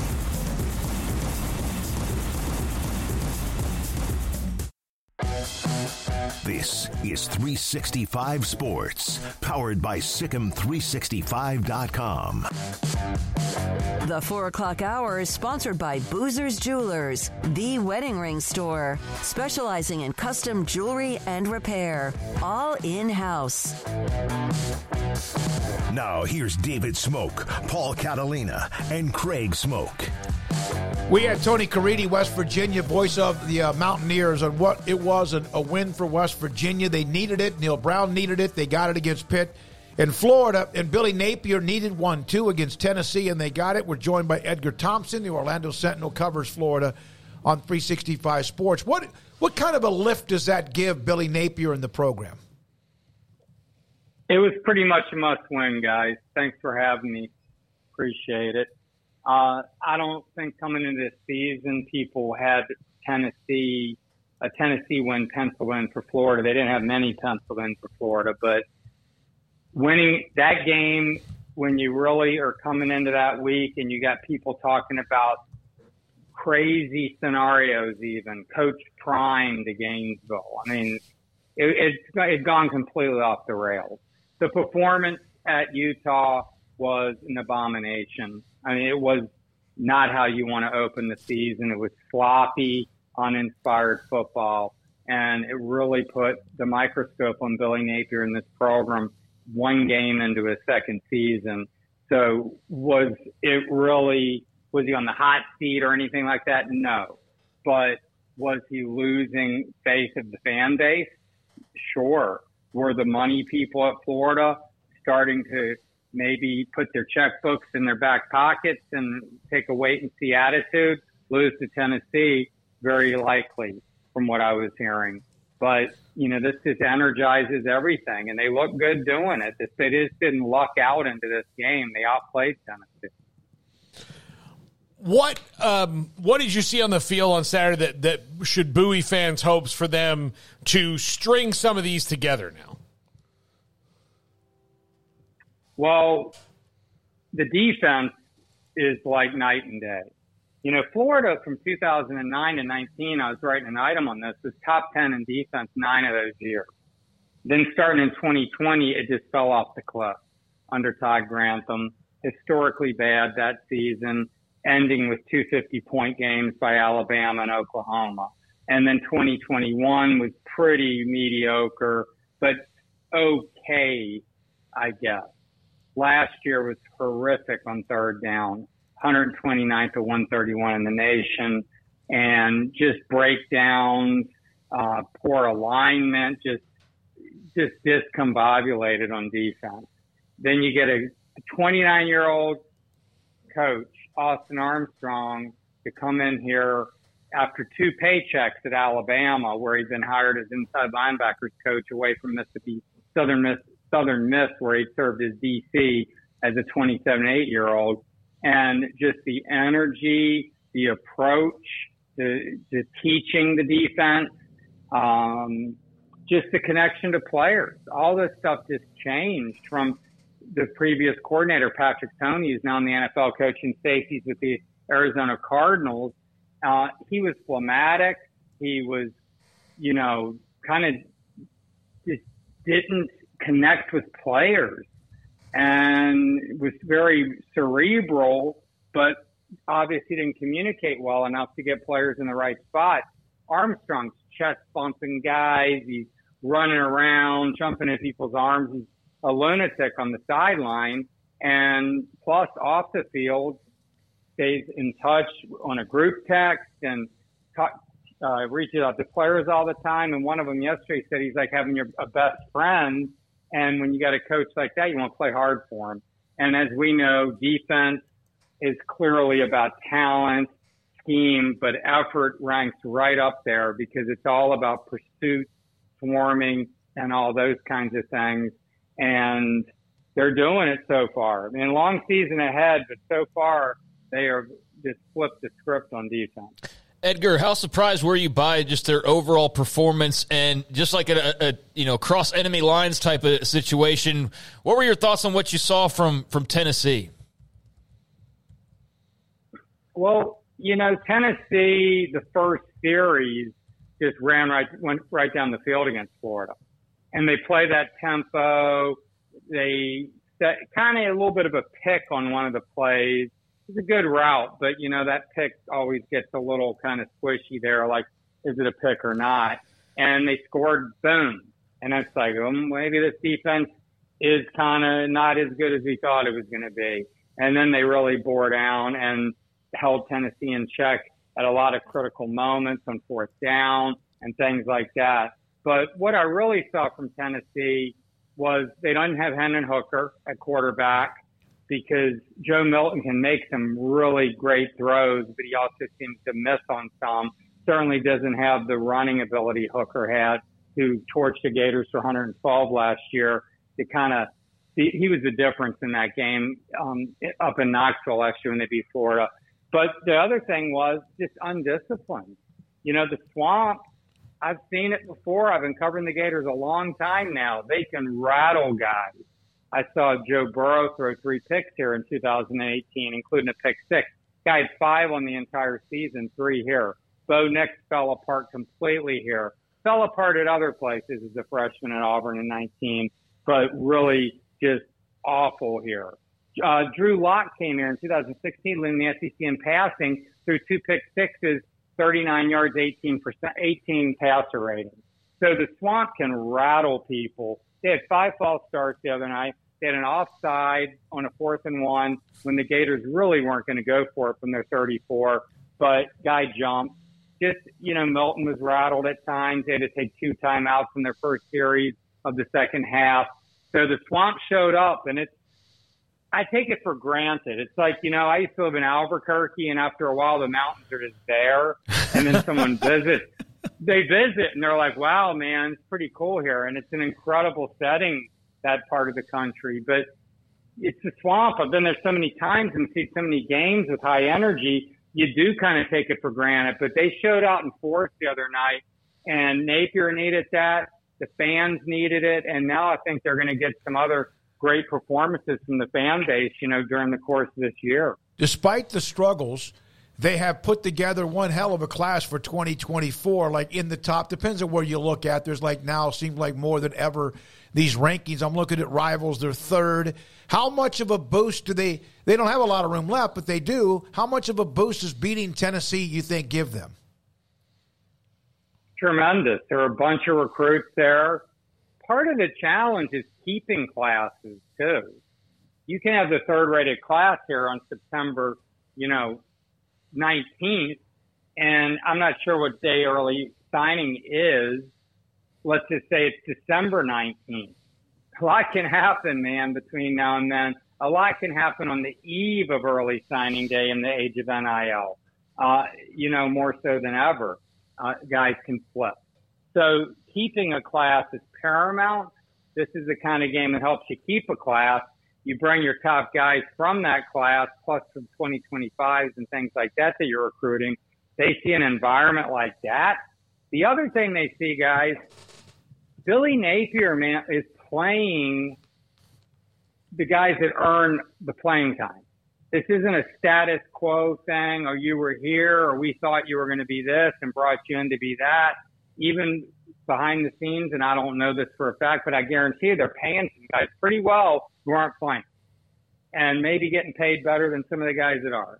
So you have young players. Jordan Castell, an Orlando kid, started his second game at safety, 10 tackles, 1 pass defense. Well, R.J. Moten, Michigan kid, legacy Gator, his dad was a linebacker in the 80s, Ron. He's not barely playing. Derek Wingo was a big recruit a few years back. Big things expected from him finally after some injuries and not really finding his footing. He hasn't been playing at all. Scooby Williams is like starring. He's like the new star of this defense. Shamar James, another kid. He's a new Mobile, Alabama kid. Both of these guys are Alabama kids. Birmingham and Mobile starring for the Gators. So they got both of them out of that, state to come here, and they've been very good. And, they're just young guys all over the field. Trey Wilson, Eugene Wilson, the second son, he was a starting safety, 2 Super Bowl rings with the Patriots back in 2003-04. And he got dinged up in the first quarter, and that's a big loss, and we'll see how long he's out, bruised collarbone. But that kid, the first 6 targets of the game were this guy. I mean, this is week 3. Billy Napier, they evaluate talent here, and they play it. They don't play around with status quo or what promises were made or who's been here longer. So those young guys see that, and they think, man, I can get my shot, and I can be playing in the Swamp next year. Edgar, you mentioned the internet swell and this is probably happening everywhere, but hearing it from Gainesville that they would hire one of the only 2 players with his jersey retired from FSU to be their coach based on what's going on at Colorado is hard for everybody to kind of wrap their head around. How bad would it have to get, though, for them to even consider that in Gainesville? Deion Sanders is one of the greatest players we'll ever see. Just in speed. I mean, my God, I've never seen anybody faster in a football field than that guy. He was just unbelievable. And he's turned out to be an incredible coach in terms of putting pieces together, hiring the right staff, getting out of the way, inspiring the kids, creating a culture people want to play for him. And it's incredible what he's doing. He does not fit what they do here and the way fans are here. It just isn't the kind of they're not hiring an FSU guy you wouldn't think anyway, but just that culture and cockiness, and that's a Florida thing. And I couldn't ever see that happening here, to tell you the truth. And that wasn't floated anywhere near Gainesville. floated on national folks. I mean, there's one national guy who had Billy Napier going 3-9, getting fired in week 11. I don't know who he's talking to, but that's not happening, and it wasn't happening. It wasn't happening no matter what occurred this season. His buyout is $31.9 million. So he's not going anywhere. But when things get bad, though, people start saying things, and it becomes noise, and it becomes distraction, and then players, they hear things, and suddenly it's like you start losing the team, you start losing focus, they start tuning you out. This was just a huge win on so many levels for Billy Napier, and he knows it. But what he also knows, and he's a very even-keeled guy, is it's one game. And you probably weren't as bad as you were at Utah, and you're probably not as good as people are telling you are now, and you better put one foot in front of the other and keep getting better and take care of business against Charlotte this weekend. That's your final tune-up before you resume what is certainly one of the toughest schedules in college football this season. Edgar, thank you. One more note. Yesterday we were going to have you on, and then the suspensions came down. And it's a first half suspension. It could have been anything. You never know. But what is that? Just kind of been like, okay, that's the case. We move on. No big deal. Well, they have no choice, and they do have some depth. They have a kid, Najee Harris, who's a first-year freshman. They really like. He's promising. He can play right guard from Micah Mazuka, Baylor kid, transfer, and then he's a Philly native who looked like Joe Frazier out there in his going left. And then Damian George, the Alabama transfer, who I tell you, he already has 4 penalties this year and now a suspension. I mean, he's got to get his act together here. And they got a kid, Lundell Hudson, who's a FIU transfer, 25 starts at that level. And Charlotte is not like you're not playing Georgia this week. The timing of it works out. Thank you, Edgar. Good stuff, as always. Edgar Thompson covers the Gators for the Orlando Sentinel after the win against Tennessee. And that was a game that caught my attention pretty quickly. I think I saw they were up like 10, 12 points. And I'm like, oh, that's a nice win for them if they could hold on to it. And you wonder, again, Josh Heupel's in good shape after last year, but it's a fan base that's hungry, and you got to wonder about the disappointment this week in Knoxville. Yeah, we're done with hot seats, though. I mean, we really are. I mean, I think that, Billy Napier's barely even scratching the surface of what he's going to be able to do there at Florida. Now, granted, he doesn't have a forever leash, but, I mean, I think it's the start of year 2. What are we expecting here? Josh Heupel, I would think that last year gives him a little bit of breathing room to afford a loss, although it's not one you're happy about, obviously. But, yeah, I think that the way we think of hot seats in our minds are a lot different than how they actually work. And Napier's is going to be the guy there for the foreseeable future. But, as Paul has pointed out, I mean, things aren't perfect over there, although I think this past weekend just goes to show you, just win. Just win. All the recruiting or all the this or all of that or whatever. Just win football games, and all the rest of it solves itself. Every time. And, barring some massive scandal that you can't overcome by simply winning games, everything else can be solved by winning football games. So that was a big win for them. And just look how in 1 week's time that everything just flips every single thought on where Florida is and the direction they're going. And it also changes a little bit of the mindset about where exactly is Tennessee and where are they going this season. And look, I think that, I think we haven't looked at the transfer portal the right way completely from an observational standpoint, because some people have done it a couple of years in a row and done really well. But much like it's free agency. So what do you look at free agency in the pros? Sometimes you have people who are really good at teams that are really good at free agency, that know exactly how to use their free agent dollars. And then you have teams like, I'll just throw it out there, the Arizona Cardinals forever, who, we have $150 million in salary cap room. We're the Browns. And they just spend it to spend it. And so that means that you can have a really good year where you hit everything in free agency, but then like Tennessee, Hendon Hooker and Jalen Hyatt and all those guys, the combination of people are gone. Well, that doesn't mean that you're just going to hit it again, right? Because it's a crapshoot, and I think the combination, and I'll throw a basketball reference in here, the reason that Scott Drew's been pretty successful with the transfer portal is, for the most part, he gets guys who are going to be there a couple years and not just leave so they can develop in the system. So if you have all those things coming together, then you're going to have some probably pretty consistent good teams, but, things can flip just that easily. And Billy Napier, stepped into a Florida situation that I don't think people really realized was as bad as it was, because Dan Mullen had them win it, until that moment where they threw the shoe against LSU, he had them going pretty well. And then from that moment on, it kind of unraveled. And then we found out that Dan Mullen didn't want to kind of recruit the same way in the modern era, that it wasn't his thing. And that's his prerogative as a human being to change his job. So Billy Napier stepped into a situation that wasn't as good, and maybe he's better than he's gotten credit for in a year or so. Yeah, well, I mean, possibility, I think that, he was pretty well thought of when they got him. Yeah. There was a lot of schools that were after him when Florida ended up being the choice for him. So, yeah, it's not like he forgot how to coach last year and they just had no idea what they were doing. I mean, bad hires happen, but I think this was always more reasonable of an outcome. And it's 3 weeks into the season, so we don't want to overreact now to the Tennessee win, but that was a much-needed win.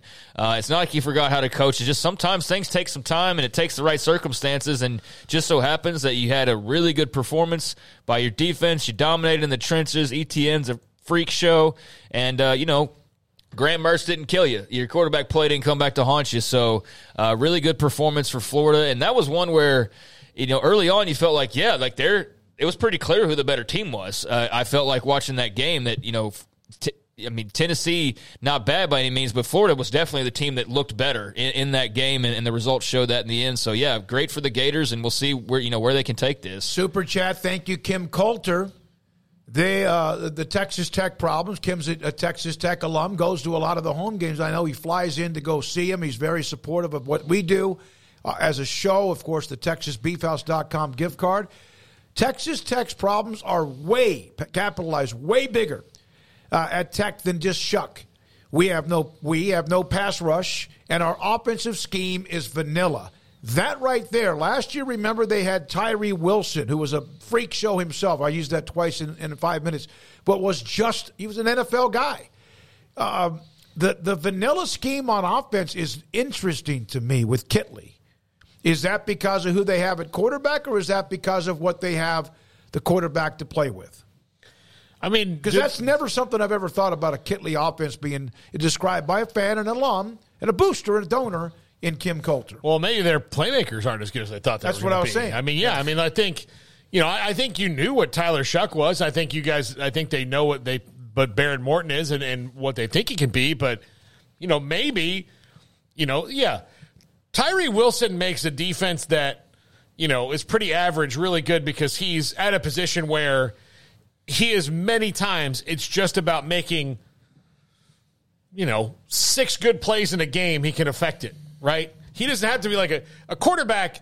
Most of the time, if your quarterback only makes 6 good plays out of the ones he runs, you're going to say, we need to bench you. But a defensive end, really, like Tyree Wilson, if he makes 2 sacks, a tackle for loss, and then just wrecks something down the field and causes incompletion, he's had a great game, right? Because it's a different deal. So you can make a defense look a lot better when you are that plus of a player.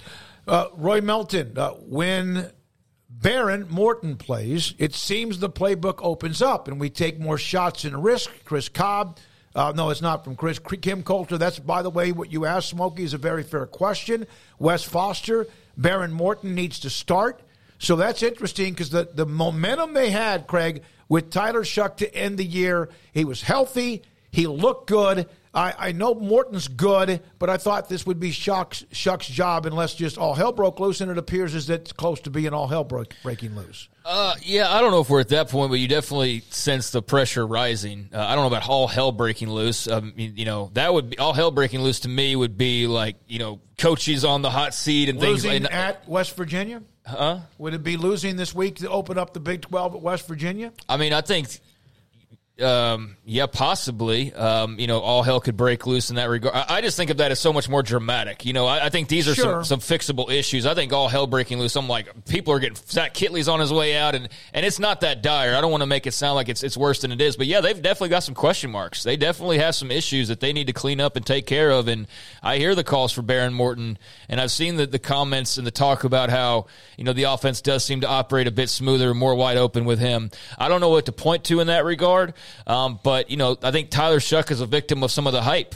The fact that you had there at the end of the year, what was it, like the graphic of like he's 7-1 in games he started, but he's missed all these games because of injury. And so that leads you into like, well, shoot, if he's healthy and they got all these guys coming back, well, by God, like they're going to be on fire, and then they come out and they're not on fire, and like they're still putting up points, but it's just not the way that you thought that they would be able to do that with Taj Brooks and all the various weapons that they have. So, turnovers have been problematic too.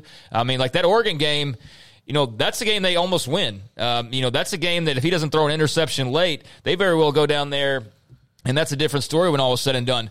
Wyoming, that was double overtime. Yep. So, yes, it's not been as good as you expected. Yes, they might have a better quarterback at backup than they do at the starter. I think that still remains to be seen, but I understand why there's that conversation.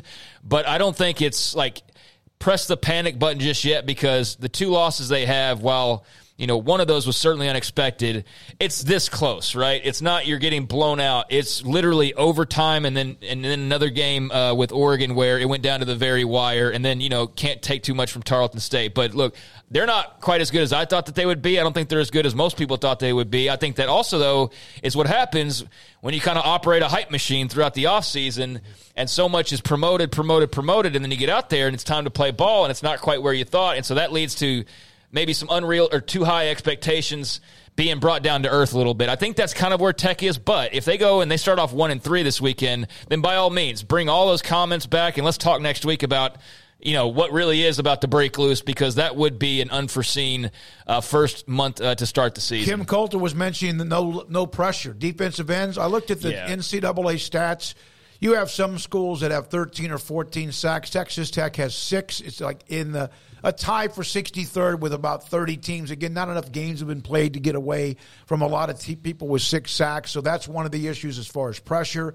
So there's one thing that I looked up on NCAA.com. Yeah, and I mean, here's the thing is, I give credit to them for sticking in these ball games or being in close games, but at the same time, they're also allowing those teams to be in those close games and to get the final score on them, in the case of Wyoming and also Oregon. So, yeah, you can score 30-plus, but if you're giving up 30-plus, then that's problematic, and that's where they find themselves. They are in a pickle, make no bones about it, but it's still early enough to correct course, but they do need to figure out, like, how do they operate moving forward at quarterback? That is going to be very curious if Tyler Shuck continues to struggle at inopportune times, and Baron Morton, obviously has a lot of fans because he's got a great skill set. Adam Vulture, Shuck needs to throw the damn ball away, hand the ball to the running back, run the ball himself more.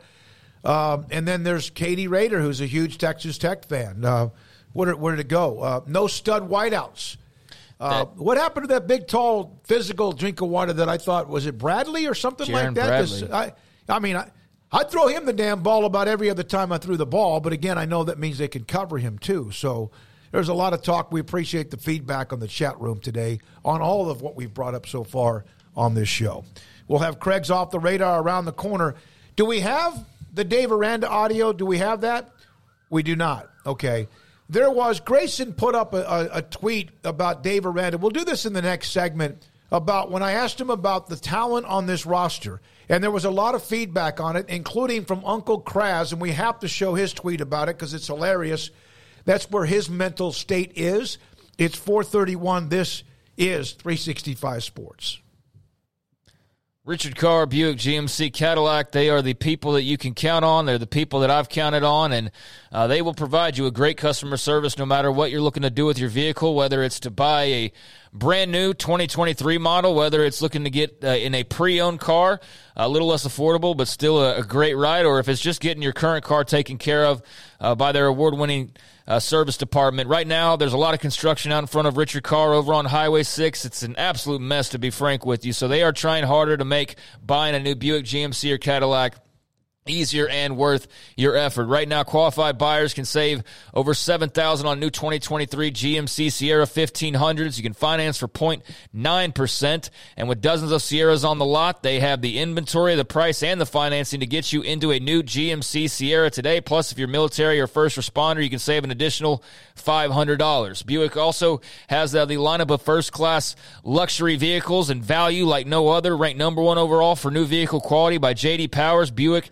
offers amazing value, and that includes right now saving $5,000 on a new full-size 2023 Buick Enclave or saving $4,000 on a 2023 midsize Buick Envision. Again, military and first responders can save an additional $500. So those are some of the new offerings. They've also got a ton of quality pre-owned cars and trucks in stock as well, and their award-winning customer service department is standing by to keep you on the road and to keep your vehicle in tip-top shape. If you're looking to get tires, for example, well, they offer a price match guarantee on the lowest price comparable tires in town. So again, you can contact the dealership for more information there. But no matter what you're looking to do, take care of your car, get some work done, buy a new car, buy a pre-owned car. They are your one-stop shop. For 24 years in Central Texas, run by proud Central Texans and Baylor Bears. Log on to richardcar.com today. Call now or go see them now off Highway 6 at the Imperial exit. With so many companies and policies out there, it gets so confusing shopping for insurance, and I never know if I'm getting the policy that's right for me. Luckily, I met the team at the Niche Group Insurance Agency. With the Niche Group, you can go to one company and get access to coverage options from many insurance carriers, and you get to speak to a real person about your specific coverage needs. With the Niche Group, I know I'm getting the right coverage at the right price. If you need insurance, talk to the experts at the Niche Group at 1-800-258-8302. How did Edward Jones become one of the biggest financial service companies in the world? By not acting that way. Financial strategies, one-on-one advice, it's a big difference. And that's why Brad Wilson, your Edward Jones financial advisor, makes sense of investing. Experience the difference for yourself. Brad Wilson, 250 Sharon Drive in Woodway, 254-776-4337. Edward Jones, member SIPC. There are 26 letters in the alphabet, over 600,000 words in the dictionary, and just 3 of them said together can change everything. Let's order pizza. Those 3 words lead to dough made from scratch and 3 fresh signature cheeses that blanket golden crust in a heavenly melt on Marco's Pizza that'll blow your mind. So visit Marcos.com to order and stop by Marco's Pizza in Belmead, China Spring, Woodway, and in Robinson. Marco's. Pizza lovers get it.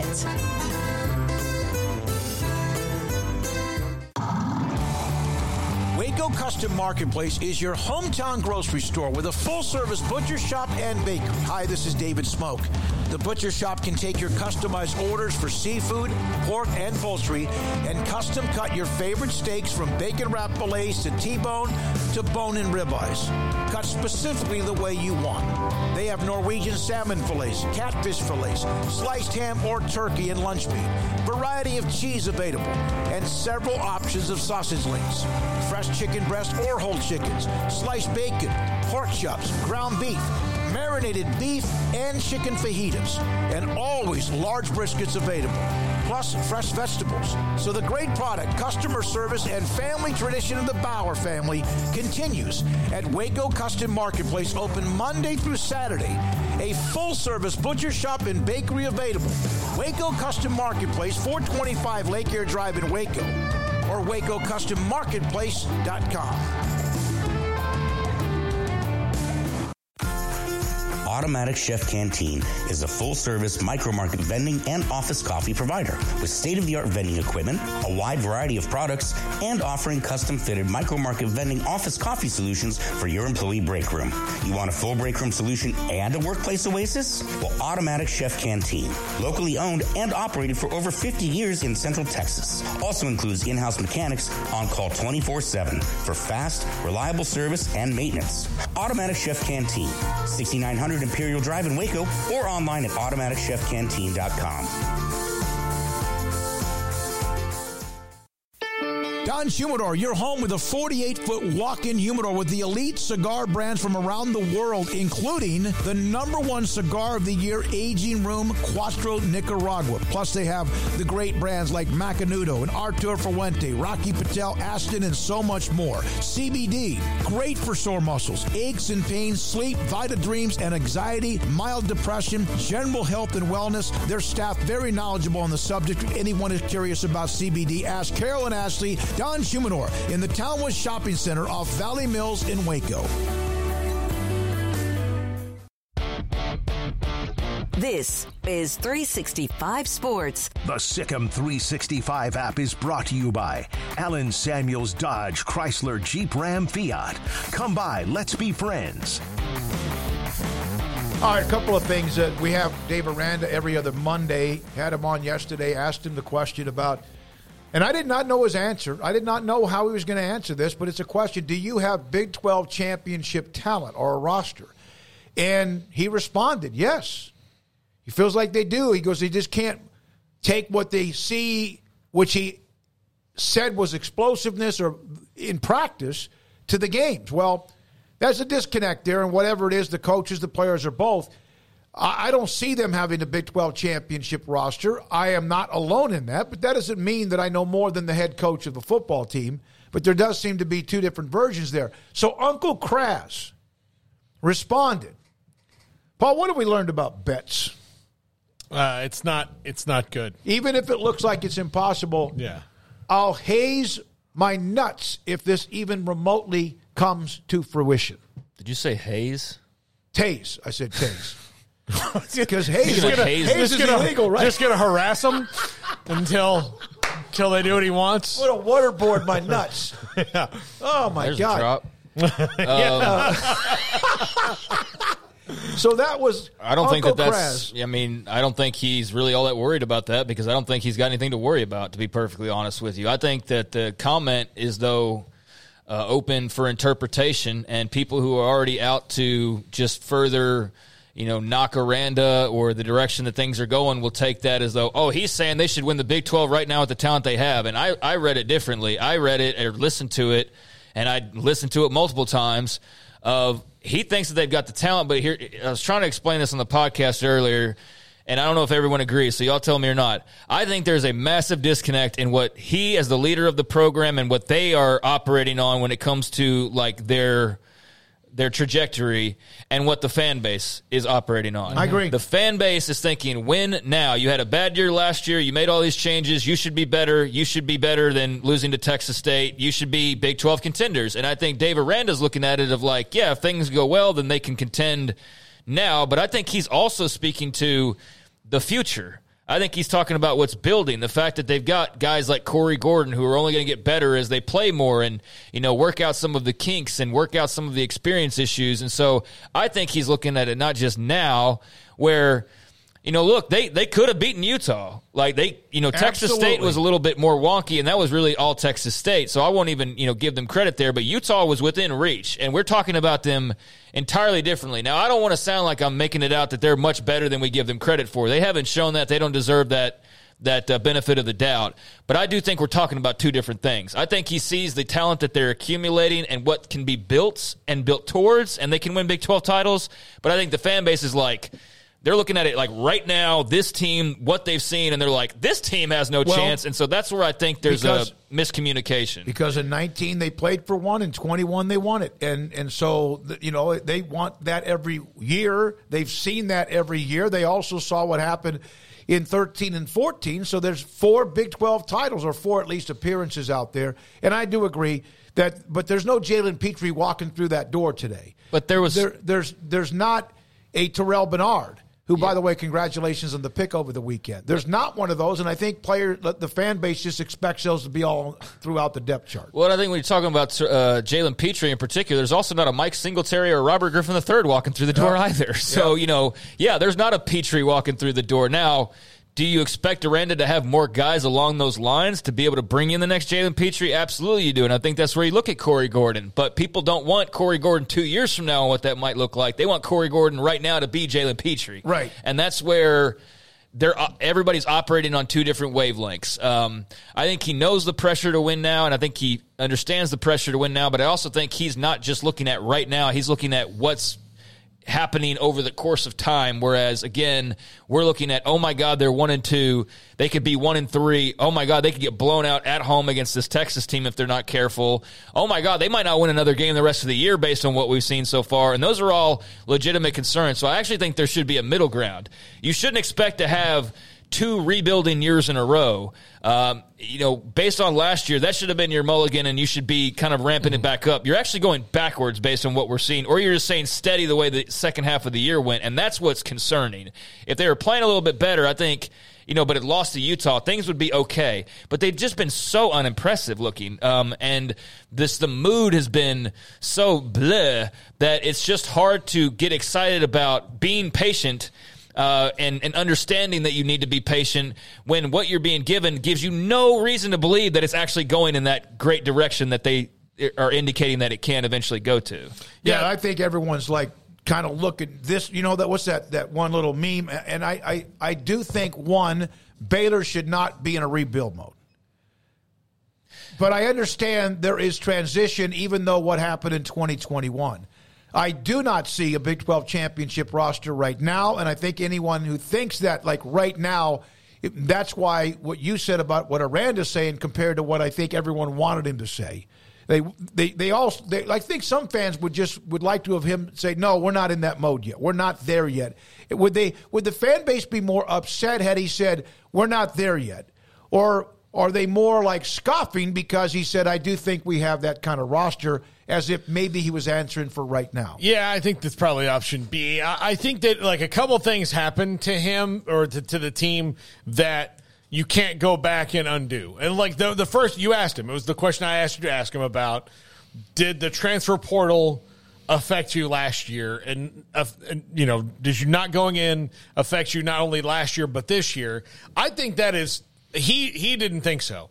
I do. I think it really did affect them in that they got themselves in a position last year where they could have gone in and gotten some wide receivers in particular. And now you're talking about the summer before 2022 season. Yeah, so the 2022 season, right, when they could have gotten in the transfer portal, they did not. They bet on their guys. And there is a line between betting on your guys and then also maybe getting in somebody who's going to help and that can help push those guys. But sometimes you have to do both now, I think, a little bit. And if he had bet on the transfer portal and his guys simultaneously, maybe some of those games that they lost last year they don't lose. All right, let me ask you a question. Who was the transfer portal wide receiver this year? Keytron Jackson. Has he been a dude? He's been better than they were last year, but I would say that... Has he been a dude? No, not yet. Okay. What Aranda admitted what they did 2 years ago before 2022 was they wanted to give the young players who had been a part of the system a chance to then, flourish. None of them really did, and that's what hurt them in 2022. This year, it's a combination of a lot of things. It's just not at wide receiver.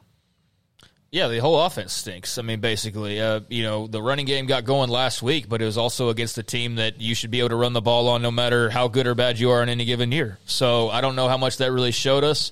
He made a mistake in not attacking the transfer portal more after the Big 12 title, and that led to some of the woes of last year. And you know what? That was a mistake, and you move on from it. I don't think we just sit and dwell on it. I think that they went and acted very quickly.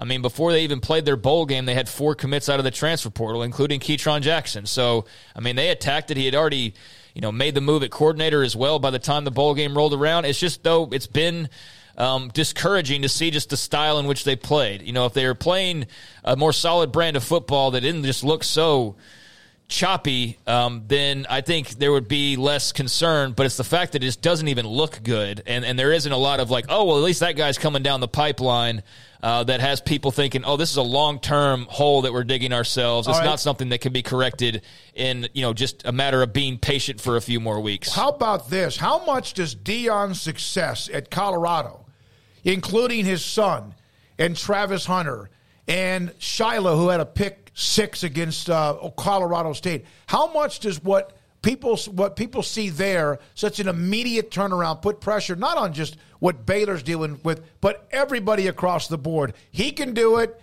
even though he was able to bring three players with him. But it's not just Dion that's doing it. It's a lot of coaches that are doing it in a different way. I mean, Mike Norvell's doing it. G.J. Kinney's doing it. Like, there's a lot. Like, I think Hugh Freeze is probably about to do it. I mean, like, he's going to have this year where he figures out what he's got really legitimately, and then he's going to Texas with Mitchell. Yeah, by himself. Mitchell. Texas has done it over the last couple of years where before, you remember in the old days, they wouldn't even deign to take a JUCO guy at Texas. Now they're fully invested in the portal. So there's a lot of people doing it. Now Dion is doing it demonstrably and with volume that nobody's ever done before. Well, I'm not saying he's not. My question is, how much does that put pressure on those who aren't? I think it absolutely does, because you'll ask why. Look, Dabo's dealing with it in Clemson. Why aren't you doing it? Everybody around you's doing it. Hey, Dave Aranda won a Big 12 title in year 2. Why haven't you done that? Yep. Yeah. I mean, we can play that game too. Exactly. Dion's not just any other coach. Dion is freaking Deion Sanders. Like, he attacked the transfer portal and got a lot of great players, but not everybody just can attack the transfer portal, and that means that you get the equivalent of Shedeur Sanders and Travis Hunter and all these other guys that are going to be impactful or already have been. So, I mean, it does put pressure on the fact that I think everybody knows it doesn't take 5 years to get a program up and running, that you can do it in a very short amount of time. I think that's what Dion shows. But, beyond that, I don't think it really applies to Dave Aranda. I think it's an entirely different situation. And to get out of this, it's not as simple as just attacking the transfer portal and, getting as many guys as possible. All right, one more thing. The perfect cracker, Oklahoma has done it as well as far as the transfer portal. All right, when we come back, Craig's off the radar. We will hear from Roger Wallace on the Texas side of their win last week as they found a way in the fourth quarter against Wyoming, and now Baylor coming up Saturday night in Waco in a game on ABC. This is 365 Sports. Texas Beef House focuses its resources on developing the best Wagyu, the genetics which produces their high-quality beef. The Duvall family, has spent the past couple of decades improving the quality of their beef herd. Taste the difference with Texas Beef House. You've heard about them. I've talked about them. A lot of you have bought from them. The Duvalls were in our studio a couple of weeks ago for the game against Utah, and they could not give us more insight than they did the history of where they are now compared to how they began. It's mind-boggling the kind of commitment they've put in to what they're doing at TexasBeefHouse.com. Steaks, brisket, tri-tip, sausage, fajitas, all of it. And it's a ranch that's just outside of Tyler, in, yes, White House, Texas, where, of course, the home of Patrick Mahomes. They also have the aged beef. Not everybody wants to do that because there's commitment with time and also money. Typically not available at public restaurants and added cost in the time. At Texas Beef House, they're aging the entire beef, not just the choicest cuts of steak, but everything, the carcass and all. Duvall family, they're the gift card winner for our chat room every week. It is TexasBeefHouse.com. I hate my job, but I don't mind getting up in the morning. I dread each day, but I can't wait to get out of bed. You ask me why, and what I'll say to you is true. Well, you can get breakfast tacos at Rudy's Barbecue. Scrambled eggs and brisket, they ain't fooling around. Sausage wrap, son, they're the best in town. Barbecue for breakfast, yes, it's true. Put a smile on your morning at Rudy's Barbecue. Next in line.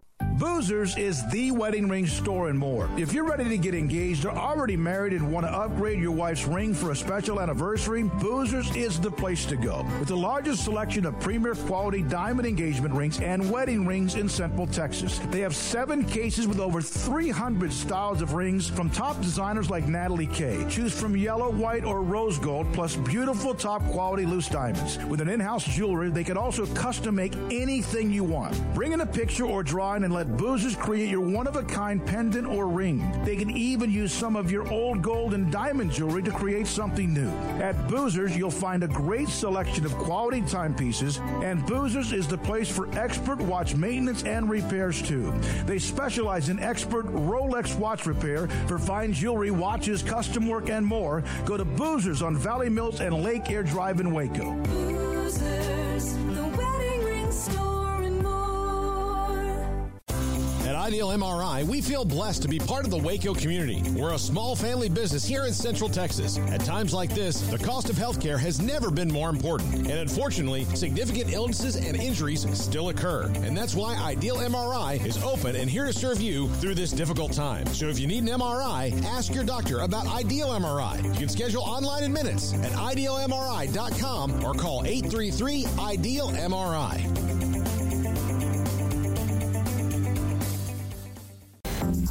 Waco Regional Tennis and Fitness on Lakeshore Drive is a premier, elite, life-changing experience where you can change your mind, body, and soul. Waco Regional Tennis and Fitness offers over 40 group exercise classes every week, including boot camp, indoor cycling, bars, silver sneakers, and more. If you haven't been to Waco Regional Tennis and Fitness lately, you're missing out on the improvements. New flooring in the weight room floor and locker rooms, new paint and mirrors added to the weight room and group exercise room, and many new machines have been added and arriving constantly on the weight room floor. New free weights, weight machines, TRX, rowing machines, stationary bikes, new treadmills, new ellipticals on the spacious weight room floor. Personal training with Christy London, Randall Corley, Alex Box, and welcome to Nathan Roach, where you will be encouraged and motivated to grow. A kids club included with your membership, plus sauna, whirlpool, and tanning bed. 16 tennis courts plus a beautiful stadium court, and longtime youth tennis pro Britt Coleman and assistant junior Kenna. Adult tennis lessons and clinics with Blake, and the commitment to pickleball with 8 courts and instructor Jody Thurman. Visit the website at wacotennis.com or visit us at Waco Regional Tennis and Fitness next to Hawaiian Falls on Lakeshore Drive in Waco.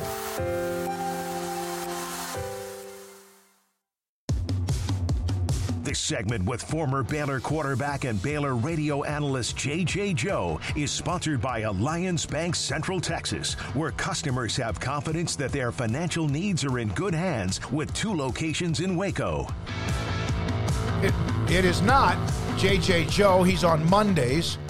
It is time, Tuesdays and Thursdays at this time, for Off the Radar. Craig? All right, thank you very much. Let's dive into it's a Tuesday. It's following a college football weekend, and so let's get into some ratings talk and see kind of what's what when it comes to some of the most watched games from this past weekend. And, hey, if you've got Colorado fatigue, that's just too dang bad. And so long as they keep winning, then you know what? You're going to have to find maybe another sport to follow, because Colorado fever is at a fever pitch, and that was evident this past weekend. Their game against Colorado State topping 9 million viewers this past Saturday night, averaging 9.3 million on ESPN, the largest late-night college football audience on record, 5th largest regular season audience ever on ESPN's family of networks. At one point, in double overtime, as the game went double overtime, at one point the peak hit 11.1 million viewers for this contest, so an average of 9.3, a high of 11.1, and that 11.1 came between Central Time, 10 and 10:15 p.m., because obviously there was a late-night game, so you had 11 million-plus people at 10:15 Central Time, or that window 10 to 10:15, watching that Colorado State game, largest college football audience of the entire year through the first 3 weeks. I say entire through the first 3 weeks, and it tops what was the previous high, FSU LSU, the Labor Day Sunday night main event of the opening weekend. Yeah. What? The standalone game in primetime. Yes, the standalone Labor Day weekend contest that had 9.17 million people, 2 million more for Dion and the Buffaloes versus Colorado State. So the ratings are just getting bigger and stronger, and as they keep winning, I'd imagine that would continue to be the case. But they now have 3 of the 5 most watched games this season. They hit 8.73 million against Nebraska, 7.26 million versus TCU, and now this monster number of 9+ million. So I mean, you might not like it, but you better learn to love it because it's not going anywhere unless, some massive losing streak were to occur. But right now, the Buffs are must-see TV. I told you the story Monday that I was watching it, big, huge TV that I have in the bedroom, and I kind of fell asleep about mid-third quarter, woke up just in time for all the craziness. I actually saw people who were saying that the numbers were a little bit inflated because – well, a lot of people were watching the game and they fell asleep but left the TV on. Stop. Stop looking for they had an incredible audience, unbelievable numbers, so in a game that started at 9 o'clock Central Time. Okay, so that means they turned it on in the first place to fall asleep to it. Okay, that's what matters. It doesn't look. When the Nielsen ratings that come in, they don't send you a quiz that also says, "Hey, with 4:35 on the clock in the third quarter, name 3 jersey numbers that were out in the field." They don't do that. It's just that it's on. So again, they turned it on in the first place, and that's where it was. So the negativity can go away on that one. It's impressive. I find it funny.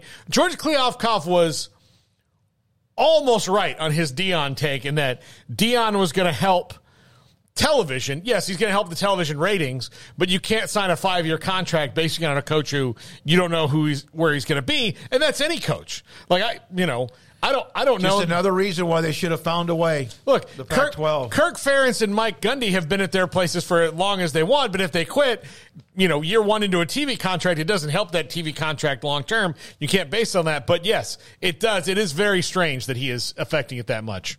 All right, so that's it if the folks are. I think probably most people are joking about leaving the TV on. If they're not, though, they're just world class haters. Which that's I guess you can take that. Some people might take that as a compliment, but yeah, I mean at this point you're just I guess looking for a reason to try and knock what's going on. But like them or not, they are must-see TV every single weekend of college football so far to this point, and that's only going to grow with even bigger matchups heading their way now in conference play. But that was obviously a massive number, and as I mentioned, it was the 5th highest audience ever on ESPN for a college football game.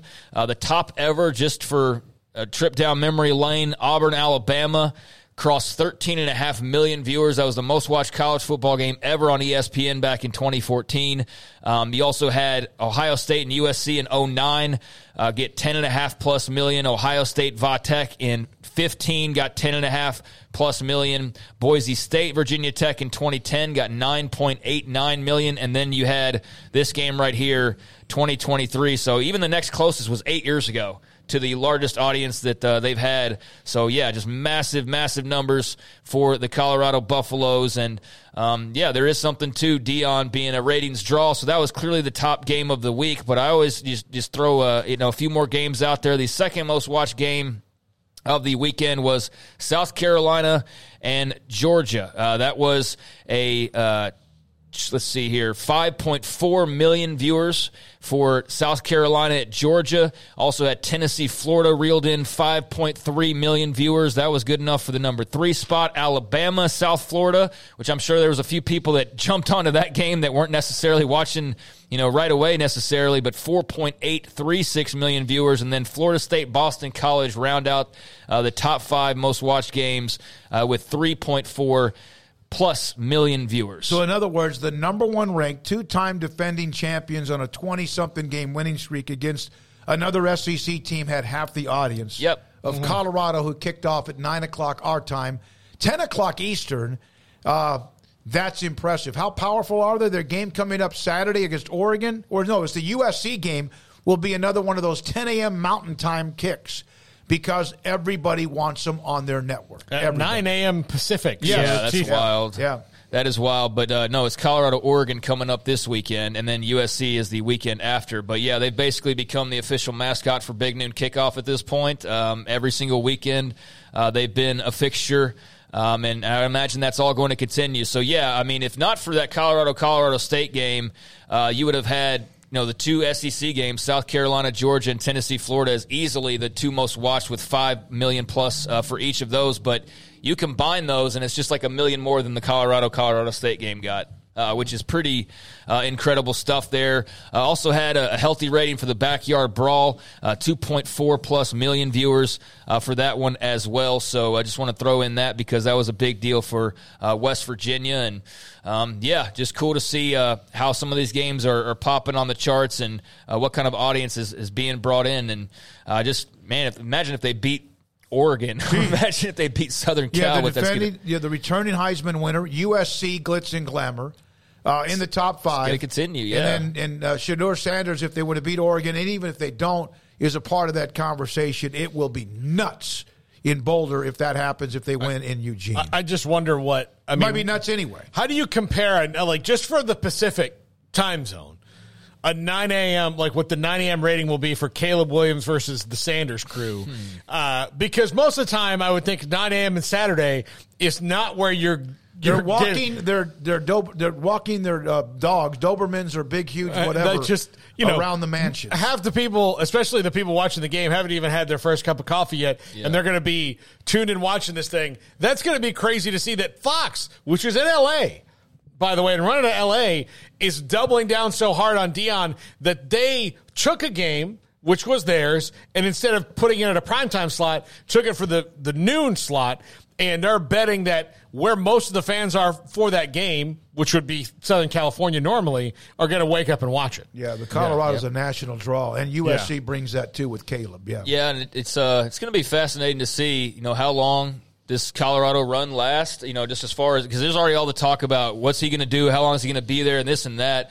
I don't like this is a debate for another time, but I don't think that I think he needs to be at a place that's not Alabama or not like a blue blood that's already got this massive I think he thrives better on a place where there is so much more upside, but that can be a conversation for another day because I think he loses some of he'd still be Deion at Alabama, but Alabama's also Alabama. At Colorado, it's Deion. It's all about Deion. He's also out to prove something. Because remember what Dan Lanning said during the offseason realignment? About Colorado? Yeah.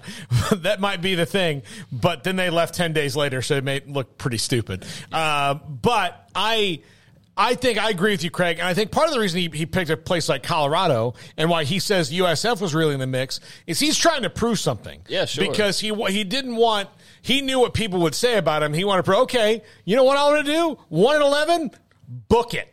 Yep. Yeah, I'll make you care. So elsewhere, did you want to do something? Nope. All right, elsewhere from the NFL weekend. It isn't always ratings talk, but on Tuesdays we do dip a little bit into that. But Cowboys and Jets, that turned into, unsurprisingly, the most watched game of the NFL weekend. And just to go to show you the power of those brands or those cities and also of the NFL, 25.78 million viewers. So nearly tripling the Colorado audience that we just gushed all over with our kind words for Deion and what they've got going on. It's still a drop in the bucket. It's a massive number, but it's still a drop in the bucket compared to the NFL. 25.78 million viewers for the Jets and the Cowboys, which is actually down nearly 10% in the ratings. Not that matters, but from the largest audience from last year. But, yeah, that's a big, healthy number. And last night we had a couple of Monday Night Football games, and one of those featured some very bad news, especially if you were a Cleveland Browns fan. Not only did the Cleveland Browns lose, but you also learned that Nick Chubb is going to be out for the rest of the season after a horrific injury that took place where he had to get carted off due to a knee injury. Well, you kind of suspected it at the time, but the knee injury did come back, and he will be missing the remainder of this season.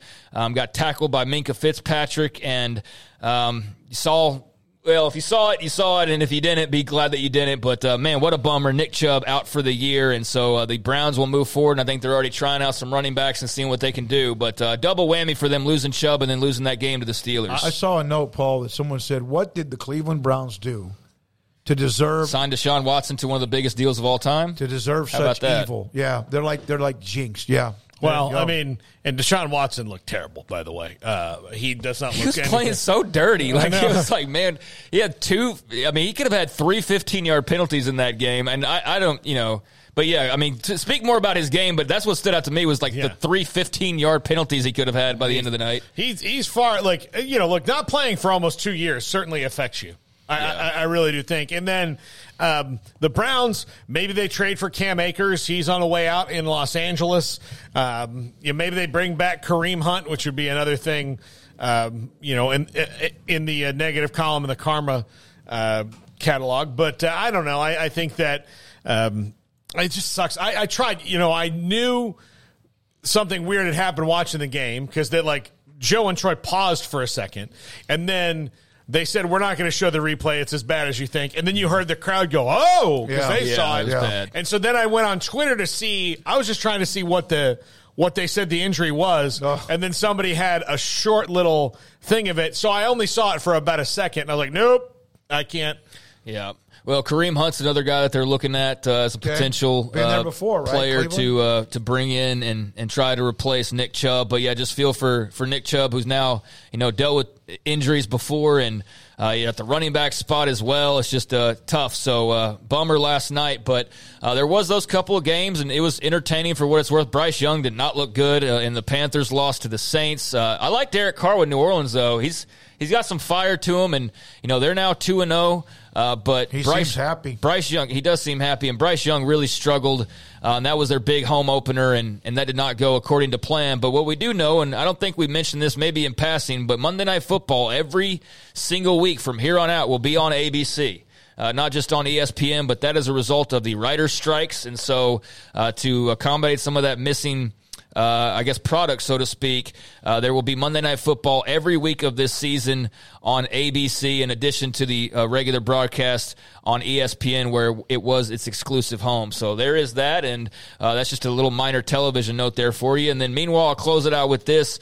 Tampa Bay Rays, we talked a little bit about this, but officially announced their new $1.2 billion stadium in St. Petersburg, Florida. They reached an agreement with St. Pete and Pinellas County to build a stadium to replace Tropicana Field. It will be opened up in time for the 2028 season and will be built somewhere near the Tropicana in downtown St. Petersburg, part of the gas plant district, and will be a new state-of-the-art place. But what this does, it's more interesting to me, actually, is it opens up the rest of expansion, because now the next domino to fall will likely be the A's in Las Vegas, and then after that, it will be time to pivot, because it seems like expansion is in the cards after the moving pieces. So you had the Rays that you weren't sure about, you got the A's that you're now going to cross off as well, and then it looks like Las Vegas will have a team, and then beyond that, I guess there's Charlotte's a city. Virginia's in the mix. Nashville's a heavy favorite. Again. Montreal again. So it looks like that will be kind of where MLB starts to look after securing the final deals with the A's and getting them settled, and getting the Rays now settled with this deal. It'll be looking at expansion. So we'll see. We might have a Nashville MLB team here in the near future. I'm very excited for the people of the Tampa-St. Pete area, of which the three of us have been a lot. I've lived there for a couple of years. Smokey, you have family down in that area that go. And it's great that they'll have a ballpark that is not in a truck pull arena, that was not even good by truck pull arena standards. It also doesn't look like a Frisbee got stuck in the ground. But I cannot tell you how big a piece of crap Tropicana Field is if you've not been there. It is awful. It is one of the worst places I've gone to watch anything ever.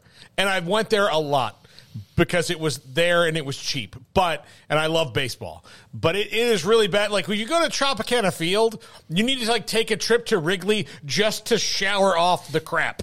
Yeah. Just to okay, this is how baseball's supposed to be. I've not been there. I have family that had season tickets. I don't know, that was years ago at this point. But, yeah, I've never heard a good word about Tropicana Field as far as a place to watch baseball games. And mentioned some of the possibilities. Nashville, Charlotte, mentioned those. But Salt Lake City, definitely have some fans out in Salt Lake City. They're in the mix. Montreal, as you mentioned, and then Portland as well. Those seem to be the five that could get looks for a potential expansion.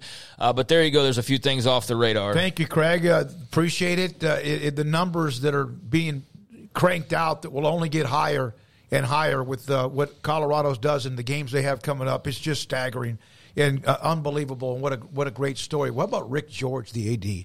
He really believed in this. He knew they didn't have the money to probably afford Dion, but they found a way, and now they are counting cash. That's some executive of the year moves. No, is what he did right there. Yeah. AD of the year, which is a. By the way, I don't know. I think Perfect Cracker wanted to know why we have not mentioned the Big 12 Players of the Week. We don't do that every week. We pick and choose. It has nothing to do with who is selected. A lot of times it's what we have on the show. Dylan Gabriel, Nick Anderson from Oklahoma, wide receiver and quarterback, and then BYU's Tyler Batty with the huge sack that clinched the game against Arkansas.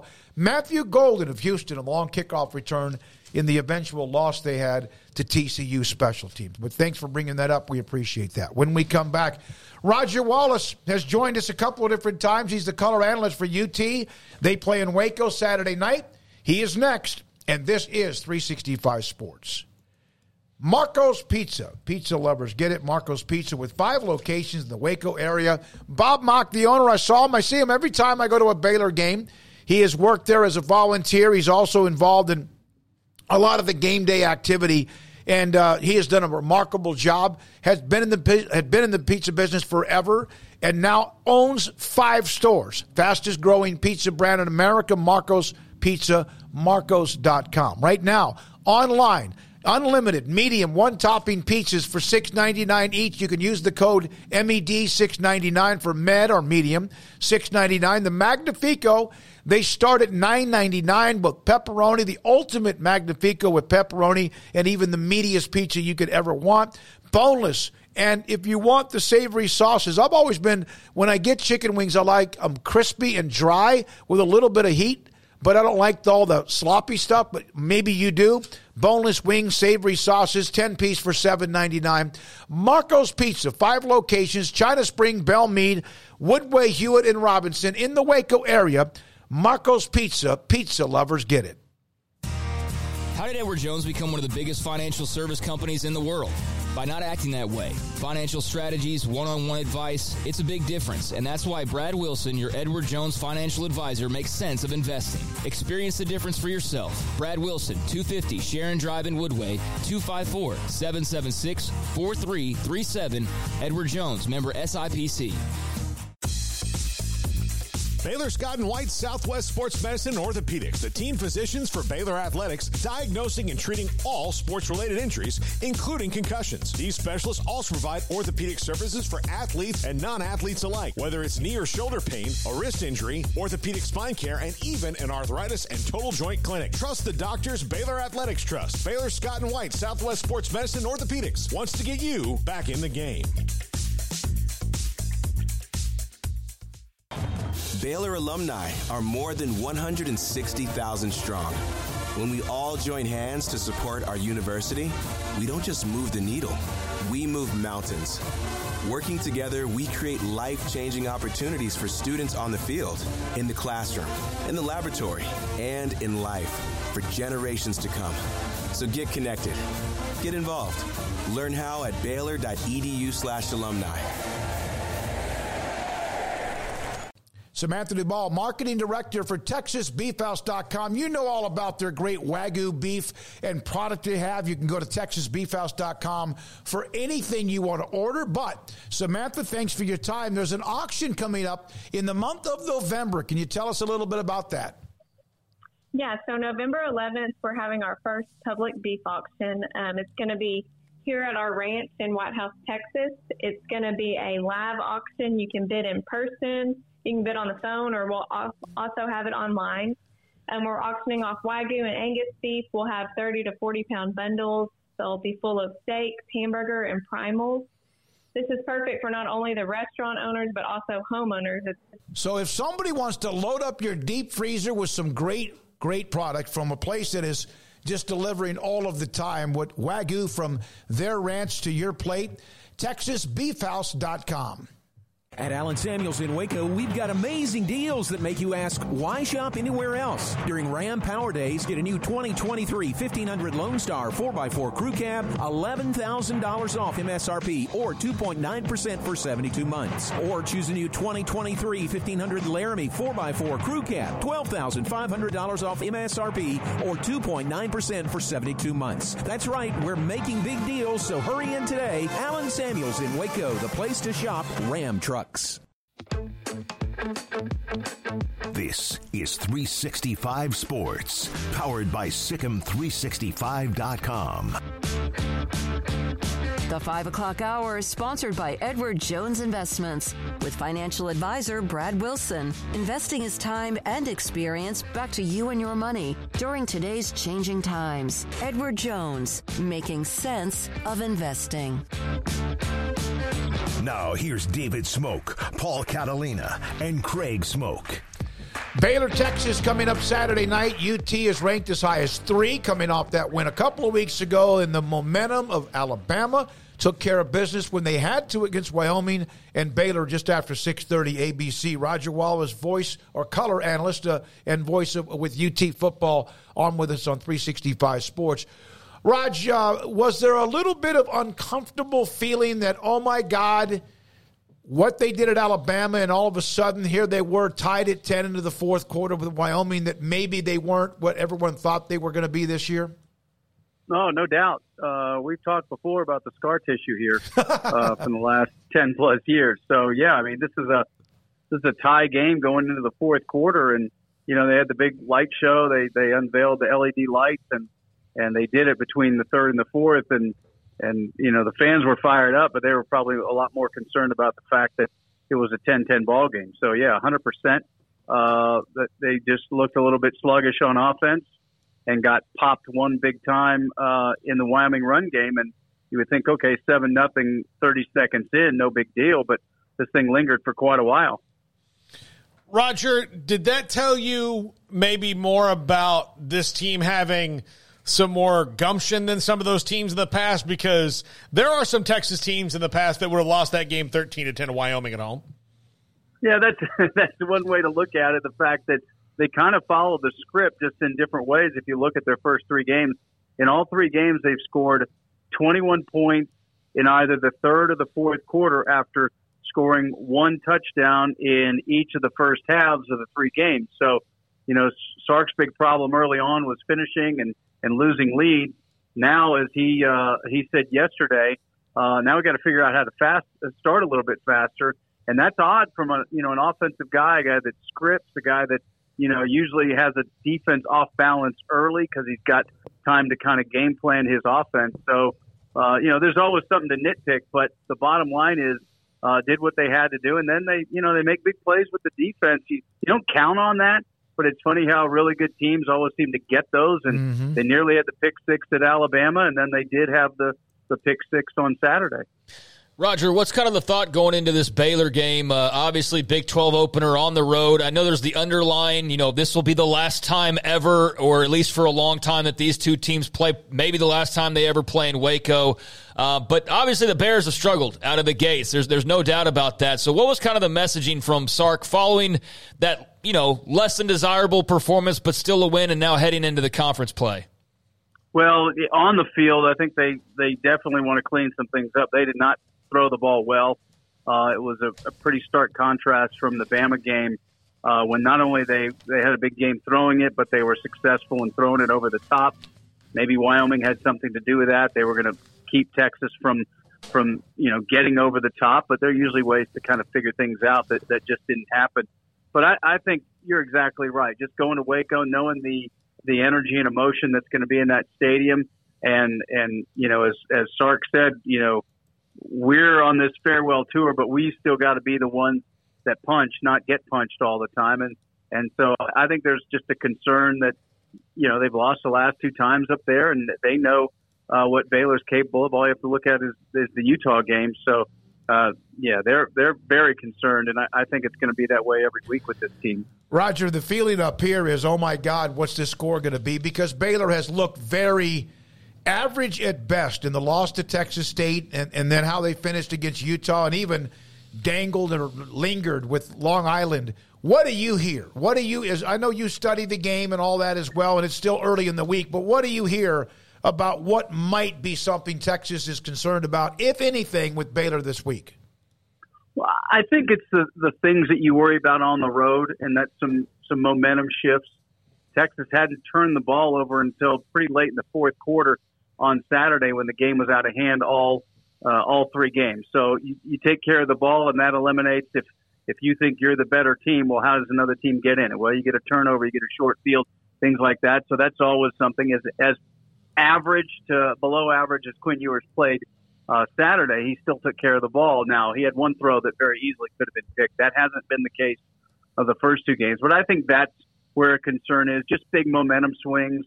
The running game's been consistently inconsistent until the last drive against Alabama and second half against Wyoming. So there's some concern. Okay, if they can't run the ball, do they put Ewers in harm's way?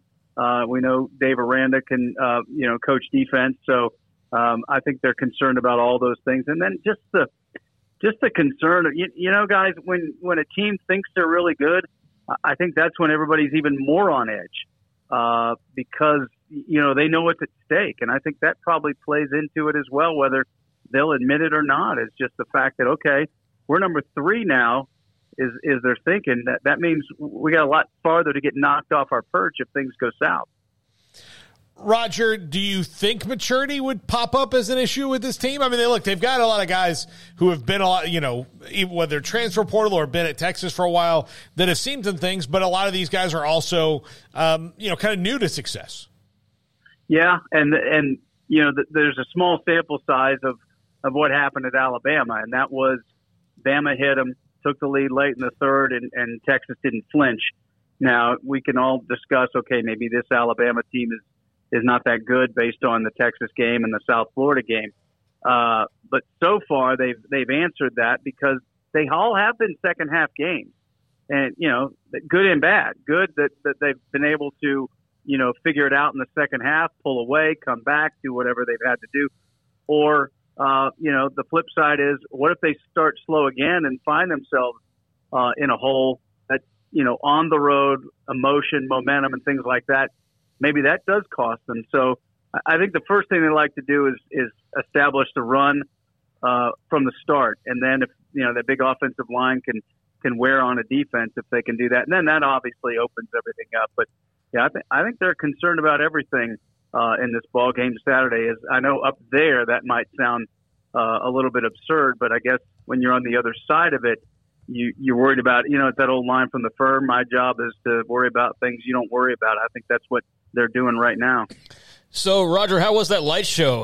The LEDs and the drones and all of the lights and everything that they've done to DKR to modernize it and have it, up to the best of the best. What was that experience like? Yeah, it was cool. David's been up there. Our view is a little different because we have an overhang and a photo deck, so we can't see up. We can see out. And but the light show was cool, and you're right. They've just done things over the last several years to enhance that kind of game day experience and make it more of a home field advantage. So it was cool, but again, it was a little tension in the building at 10-10. Well, I'll even say this. This is how mad everybody is in Waco. Immediately, well, we need to do that at McClain Stadium. It's like that is now like Oklahoma has it, Texas has it. Didn't we go to Permian High School at Ratliff Stadium in Odessa? Yeah, they had I'm telling you, it was an incredible show. Roger, the running game, somebody earlier this week mentioned that they didn't run the ball well, but Brooks had over 160 yards. Was it just that they didn't dominate with a big 250 or so yards rushing game against someone like Wyoming? Yeah, for sure. And again, sometimes it falls on deaf ears, but Wyoming's probably pretty good. Now, they had to make a quarterback change right out of the gates. I'm not sure how much they cost him, but they added a running back, the guy that gashed him for that long touchdown, who had not played in the first two games. So, they were 2-0, quality win against Texas Tech. But yeah, that's something that has, Sark, I don't want to say concern, but that's something they want to improve on. Now, they've been spoiled. We've talked about it before when you have Bijan Robinson and Roschon Johnson. But Jonathan Brooks did go for 164. And the one thing Sark liked is that he did a lot of it in the fourth quarter. So he proved that, he can kind of be that hammer that they might need in the second half of ball games. Not sure what they're going to get out of C.J. Baxter if they get anything on Saturday. So it'll probably be a lot more of the same as far as Jonathan Brooks. But I think they expect Quinn Ewers to be sharper this Saturday and that pass game be sharper than it was against Wyoming. What about the health of the team? Well, they lost two linemen. I mean, Cole Hudson, on and off starter at guard, is gone for a few weeks. Defensive lineman Chris Ross, he's a rotation guy, but sees a lot of snaps. He's gone the same amount of time. So those are the two big ones. And again, Sark said Baxter was back. Doesn't necessarily mean he's back to the point where he's going to get any snaps. But you do lose some depth on both sides of the ball, and I think they liked Cole Hudson in there. DJ Campbell got the start in the opener, but he's been a little bit inconsistent. So I think that was a pretty significant hit for the next several weeks. Look forward to seeing you Saturday, my friend. Thank you very much for your time, Raj. Right back at you guys. Thanks for having me. Roger Wallace, Texas color analyst, Texas Radio, on the game Saturday evening at 6:30. Yeah, that was the last game on the Longhorn Network. if you watched it this past Saturday. So a little bit of history was made there. And oh, damn, I should have turned over. Well, it's one of the first games I've ever watched on the Longhorn Network. I think maybe 2 or 3 in the history of it. Yeah, that was the last time they'll air a game. So,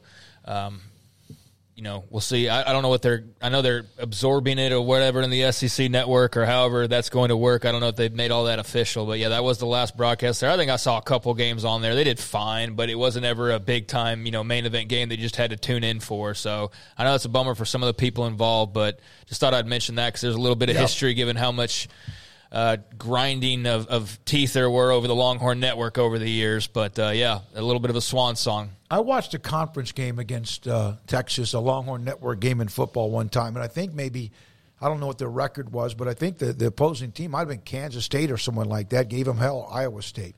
When we come back, Hall of Fame columnist John McClain, Paul's Top 5 just around the corner. Tonight, 10:30, every weeknight at 10:30, Emory puts together magical wand of what he can do with this show, and at 10:30 on the CW, it's 365 Sports Tonight. This is 365 Sports. Don's Humidor and Coffee Beans. I have not played golf in a couple of weeks. It's either been the weather or just a late night because of football. I just haven't done that. But I am going to try to play Thursday morning. I hope I am. And I went by Don's Humidor and got myself loaded up with some nice cigars. I like the Churchill length, Ashton or Macanudo, Arturo Fuente. My favorite brand of cigar, though, is Rocky Patel for a lot of great reasons, because of Rocky himself and what he is personally, but also because I like the Rocky Patel Torpedo Edge Light. 48-foot walk-in humidor at Don's Humidor, just inside, between Richland Drive and Valley Mills in Waco. Plus, they have CBD product. They have THC for you in one bag that's called For Bad Days, for those who have bad chronic pain or are going through something really, really bad. Carol, Ashley, and Cheyenne, they know the business. Don's Humidor and Coffee Beans in the Town West Shopping Center off Valley Mills and Richland Drive in Waco. Pizza, burgers, and Bears football. There's no place around Waco that serves them all other than Bubba's 33. Come show your green and gold and enjoy some of Waco's best food and beverages while watching your favorite team, the Bears. When real Bears fans get hungry, Bubba's 33 is the #1 spot for ice-cold drinks, hand-stretched, stone-baked pizzas, and bacon-infused burgers. Join us for indoor or patio dining. Bubba's 33, Waco's restaurant and proud supporter of Baylor Bears football. Sick 'em, Bears. TFNB Your Bank for Life is the official local bank of Baylor Athletics. Find out why more Central Texans are making TFNB their bank for life. Sign up for our Edge checking and savings accounts to earn interest or cash back. With 5 convenient locations and an award-winning mobile app, banking has never been easier. TFNB Your Bank for Life. Member FDIC. In our logo and advertising, we say we are people that you can count on. What does that mean? It starts with providing a quality vehicle and quality service at a fair price. But it also means we do what we say we will do, and we treat people fairly with respect. It starts by hiring great people, good local folks who work hard with a caring attitude. Our employees are the real reason we are people that you can count on. Put us to the test and see for yourself that at Richard Carr Motors, we are people you can count on. Waco Custom Marketplace is your hometown grocery store with a full-service butcher shop and bakery. Hi, this is David Smoak. The butcher shop can take your customized orders for seafood, pork, and poultry, and custom cut your favorite steaks from bacon-wrapped fillets to T-bone to bone-in ribeyes, cut specifically the way you want. They have Norwegian salmon fillets, catfish fillets, sliced ham or turkey and lunch meat, variety of cheese available, and several options of sausage links, fresh chicken breast or whole chickens, sliced bacon, pork chops, ground beef, marinated beef, and chicken fajitas, and always large briskets available, plus fresh vegetables. So the great product, customer service, and family tradition of the Bauer family continues at Waco Custom Marketplace, open Monday through Saturday. A full-service butcher shop and bakery available. Waco Custom Marketplace, 425 Lake Air Drive in Waco, or WacoCustomMarketplace.com.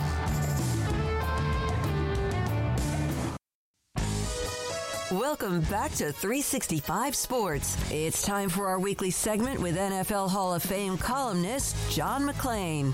Brought to you by Pioneer Steel and Pipe, where customer service is their main focus, and best in metal, steel, and pipe for large or small projects, with 2 locations in Waco and Bryan. Family owned and operated since 1943. Read John's work at sportsradio610.com. Hall of Fame, John McClain.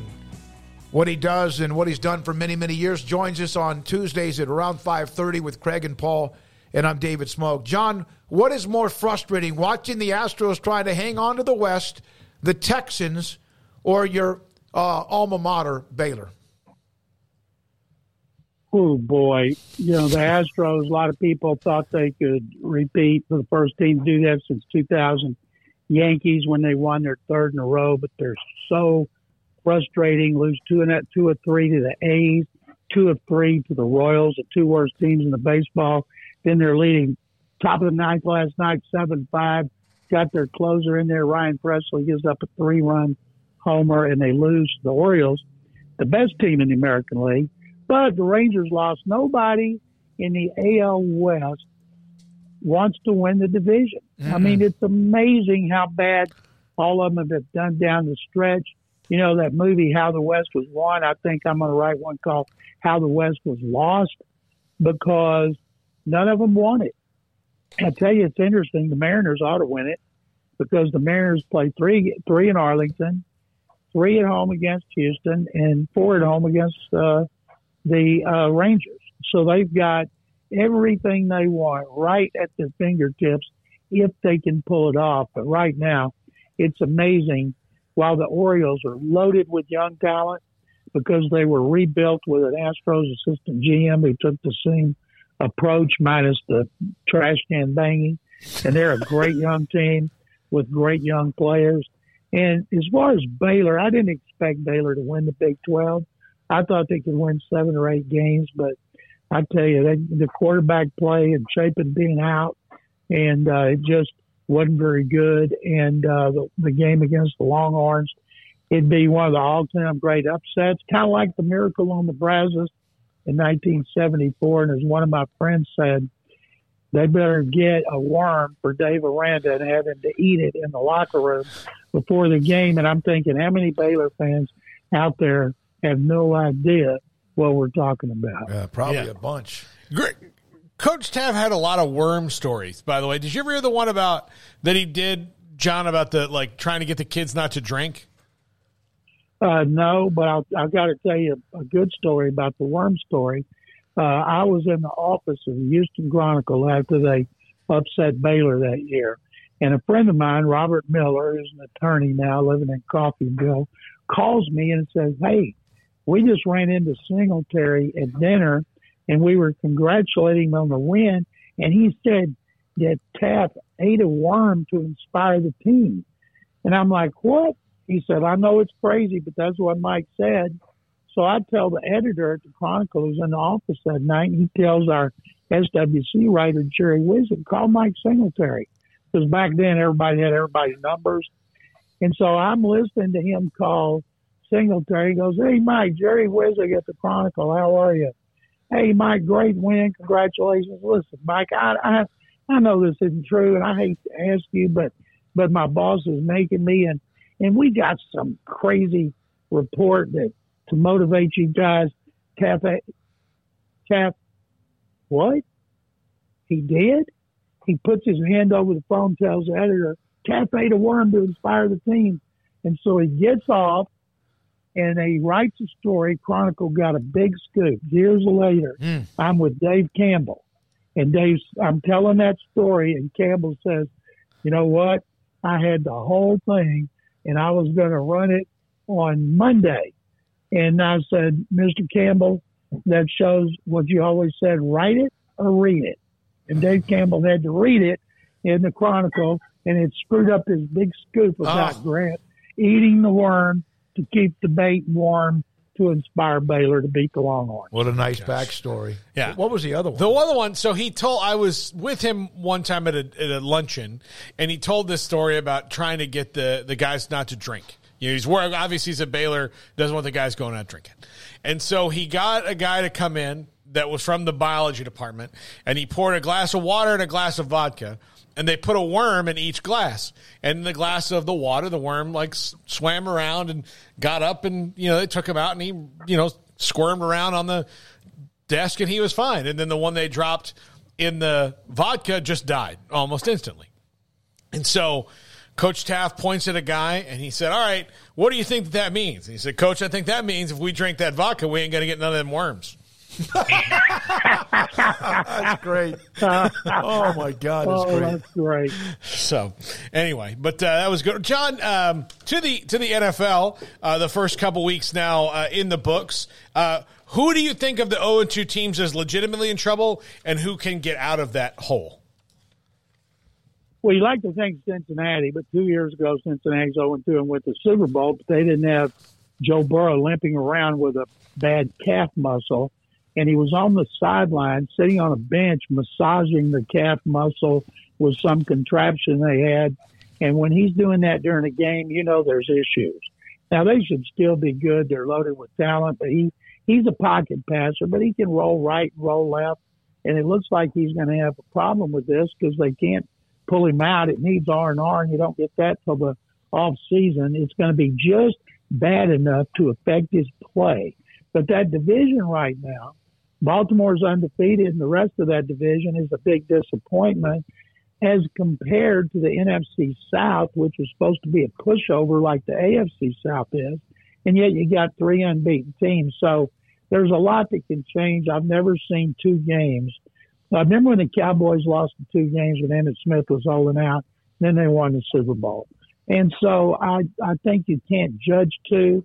Oh, by the way, speaking of the Cowboys, right now, Miami, San Francisco, and Dallas are the 3 best teams I've seen in the NFL. Can't wait to see more of them. You buying the Micah Parsons? I mean, there's a lot of comparisons being made. I know when they compare him to Lawrence Taylor, it's not exactly like he's Lawrence Taylor, but I mean, just how there's a lot of guys that come and go, John. As you know, you've covered some of them down in Houston, but where is Micah Parsons in your estimation this early on in his career as far as where he could project long term? Well, one thing, if J.J. Watt finished second to Aaron Rodgers in the MVP when he had like 22 sacks and was Defensive Player of the Year, I think, for a second of his 3 times. And it's hard. You know, it's always the quarterback. You know, would you take Micah Parsons right now over Tua Tagovailoa? They have the best offense. And Parsons, I tell you, after this season, his contract's going to be better than Nick Bosa's. Nick Bosa's was better than Aaron Donald's.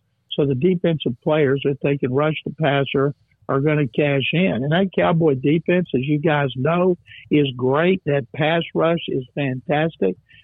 They're making Mike McCarthy as the play caller look good because the offense hasn't had to come from behind to win a game. But right now, the Cowboys got it going on, and Tony Pollard looks good. So I picked them to win the division, not to go to the Super Bowl. Philadelphia doesn't look as good as the Cowboys.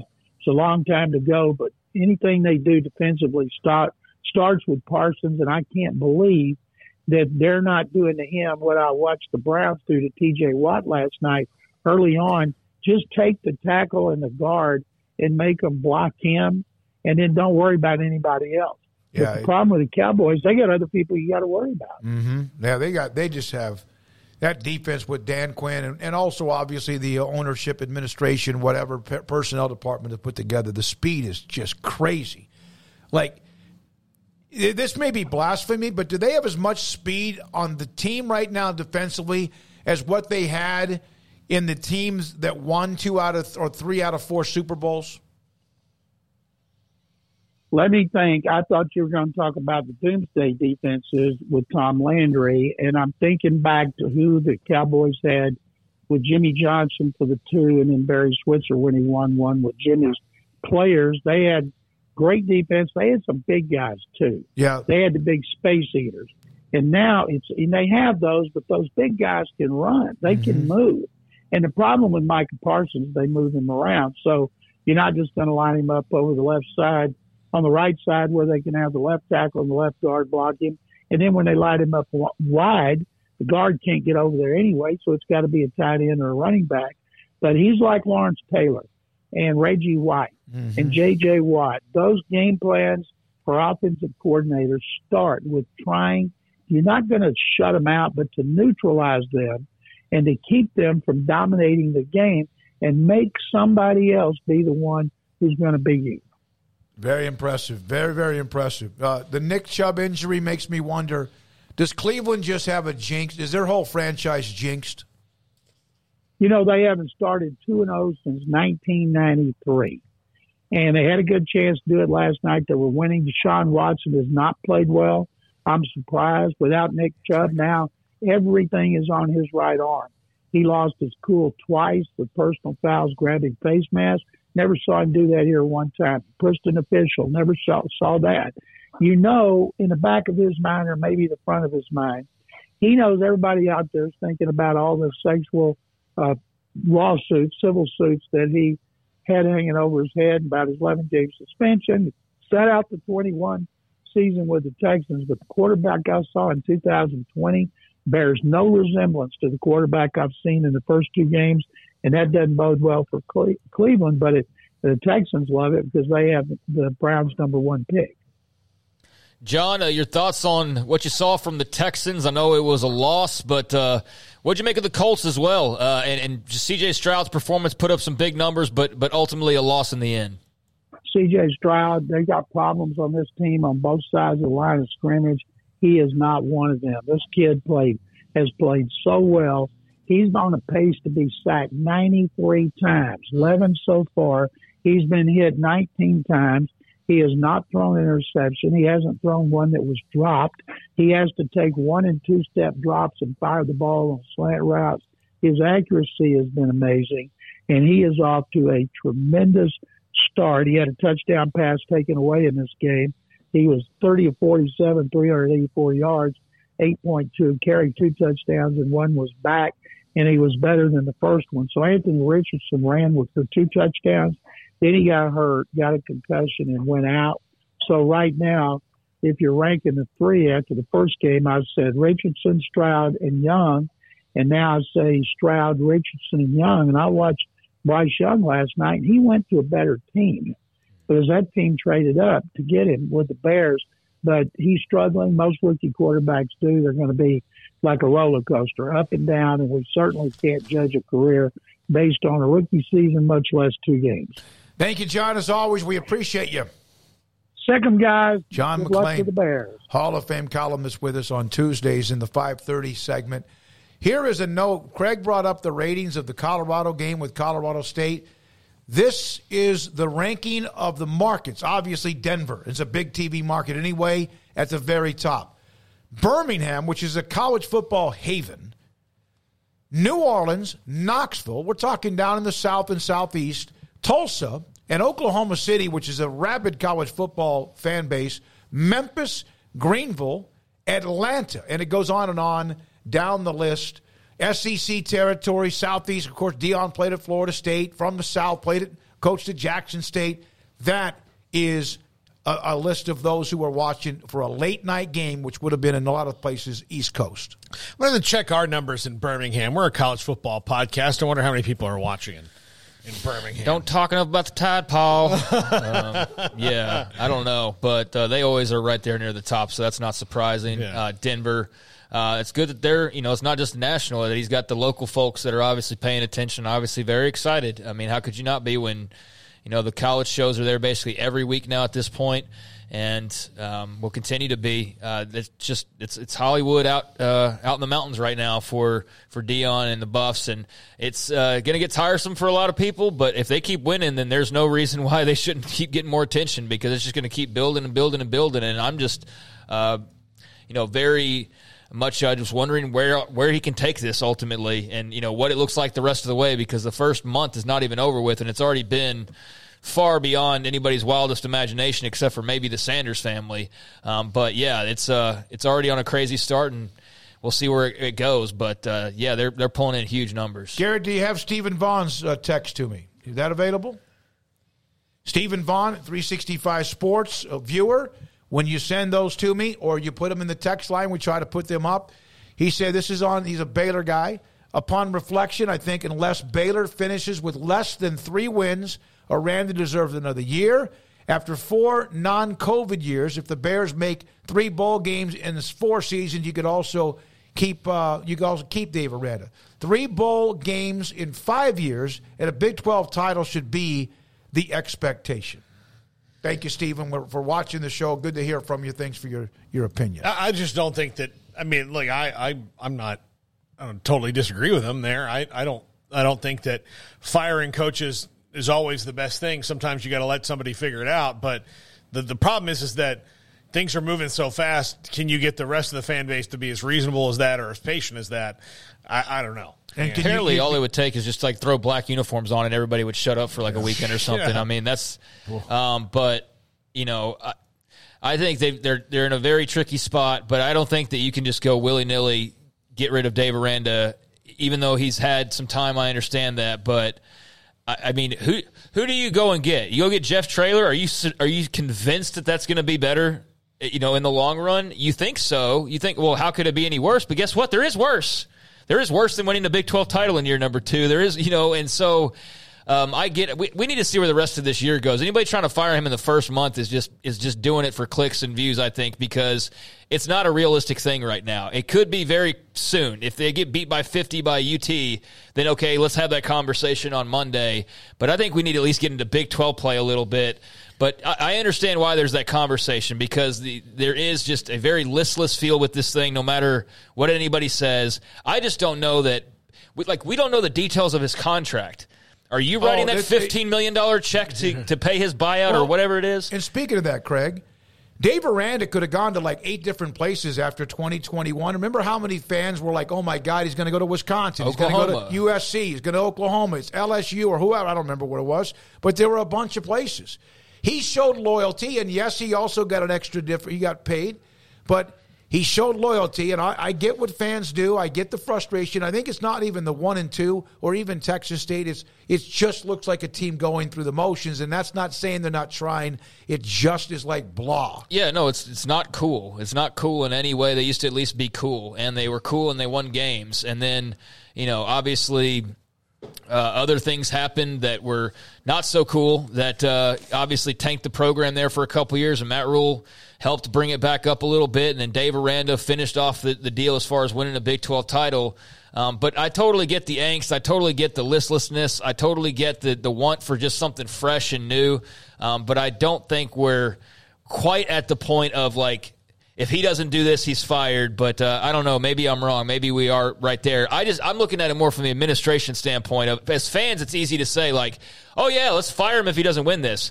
Are you paying the buyout? Do you have other options on the line that you know are absolutely going to be better? Do you have a guy that you know will come in and just dominate the transfer portal? Do you have, you know, like, no, and so those are the things. Yeah, you go get the hot name, which they did in Dave Aranda, and he was sort of the hot. Well, no, he had some options.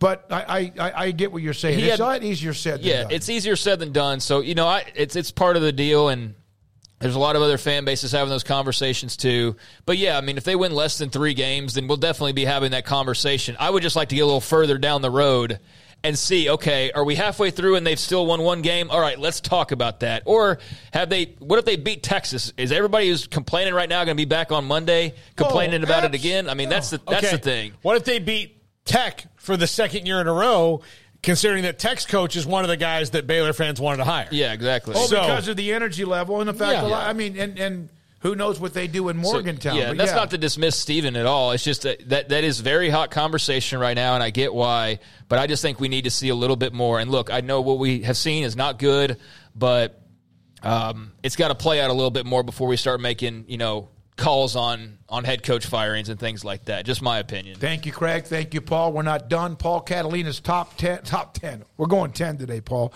Top 5 is next. This is 365 Sports. Unite Private Networks. Why Unite Private Networks Internet? Well, here are the core differences. It's business-grade internet, so they don't have residential customers. It is your line. It's protected fiber service. It is just yours.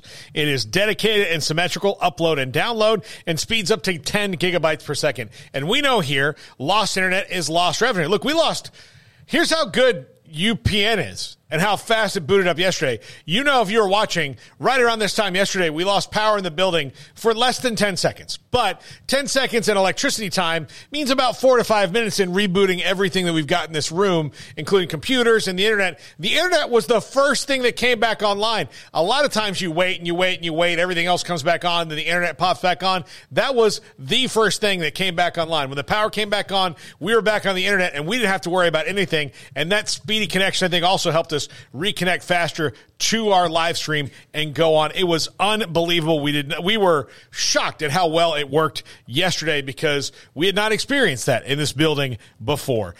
They are fantastic white glove customer service. You have a problem, you call them, it's dealt with right then. You're not going on hold and waiting. And I sat on hold many times with our previous provider. I've lost months of my life on hold with internet providers. That is not the case with Unite Private Networks. If you're here locally in Waco, call Ace Quigley, 254-803-7070, or go online to uniteprivatenetworks.com. Established in 2007 and independently owned, Alliance Bank Central Texas is committed to helping families and businesses meet their financial goals. From their tellers to their board of directors, they know the importance of superior service and competitive products. Customers have confidence knowing that their financial needs are in good hands. It's your bank, Alliance Bank Central Texas, with 2 Waco locations, 4721 Bosque Boulevard and 191 Archway Drive on Highway 84, and at AllianceBankTexas.com. Member FDIC, an equal housing lender. In Texas, there's pea-size hail and baseball-size hail. Guess which one hit our house? We didn't even know where to begin, but we called our Texas Farm Bureau insurance agent, and he was so reassuring. He knew exactly what to do to get our house back into shape and our lives back to normal. Now, we're even more thankful for the roof over our heads. Stop by and see our agents at one of our 3 McClain County locations. Coverage and discounts are subject to qualifications and policy terms and may vary by situation. Three Nations Brewing Company has 16 different beers on draft with a new beer every Friday. It also offers 2 air-conditioned tap rooms, a large indoor beer hall, a second-floor mezzanine offering a great overview of the brewing company and equipment and patio where you can relax under the shade. Plus, you can now experience the new Three Nations Beer Garden Grill on our shaded patio. Grab a cold beer and enjoy a bite from our freshly prepared and delicious menu. Street tacos, quesadillas, freshly cooked burgers and dogs, and veggie burgers too. Nachos and so much more, all prepared and cooked on site. So come visit the award-winning Three Nations Brewing Company on East Vandergrift off I-35 in Carrollton. I hate my job, but I don't mind getting up in the morning. I dread each day, but I can't wait to get out of bed. You ask me why, and what I'll say to you is true. Well, you can get breakfast tacos at Rudy's Barbecue. Scrambled eggs and brisket, they ain't fooling around. Salsa drap, son, they're the best in town. Barbecue for breakfast, yes, it's true. Put a smile on your morning at Rudy's Barbecue. Next in line.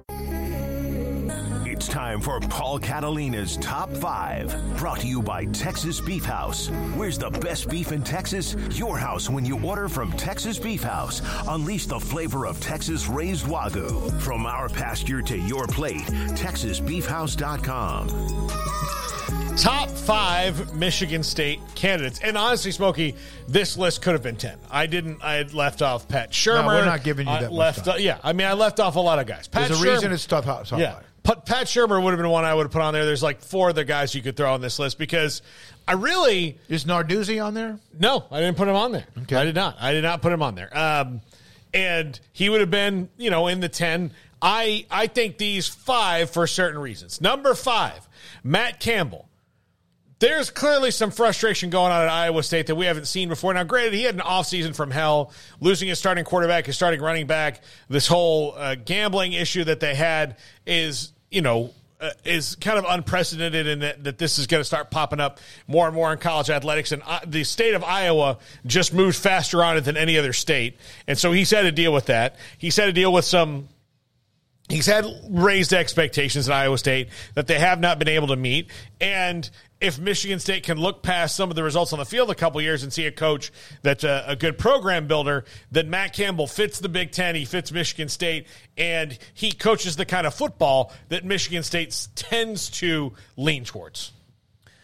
Yeah, he's a good coach that's in a rough spot right now with just what's all been going on now for the last couple of years. But I don't think he's forgotten how to coach. I think that maybe, is he maxed out in Ames, Iowa? Is it just a string of bad luck? I don't know. I don't know what you want to point it to, but he's obviously been mentioned for a lot of big jobs in the past. It seems inevitable that at some point he will make the jump.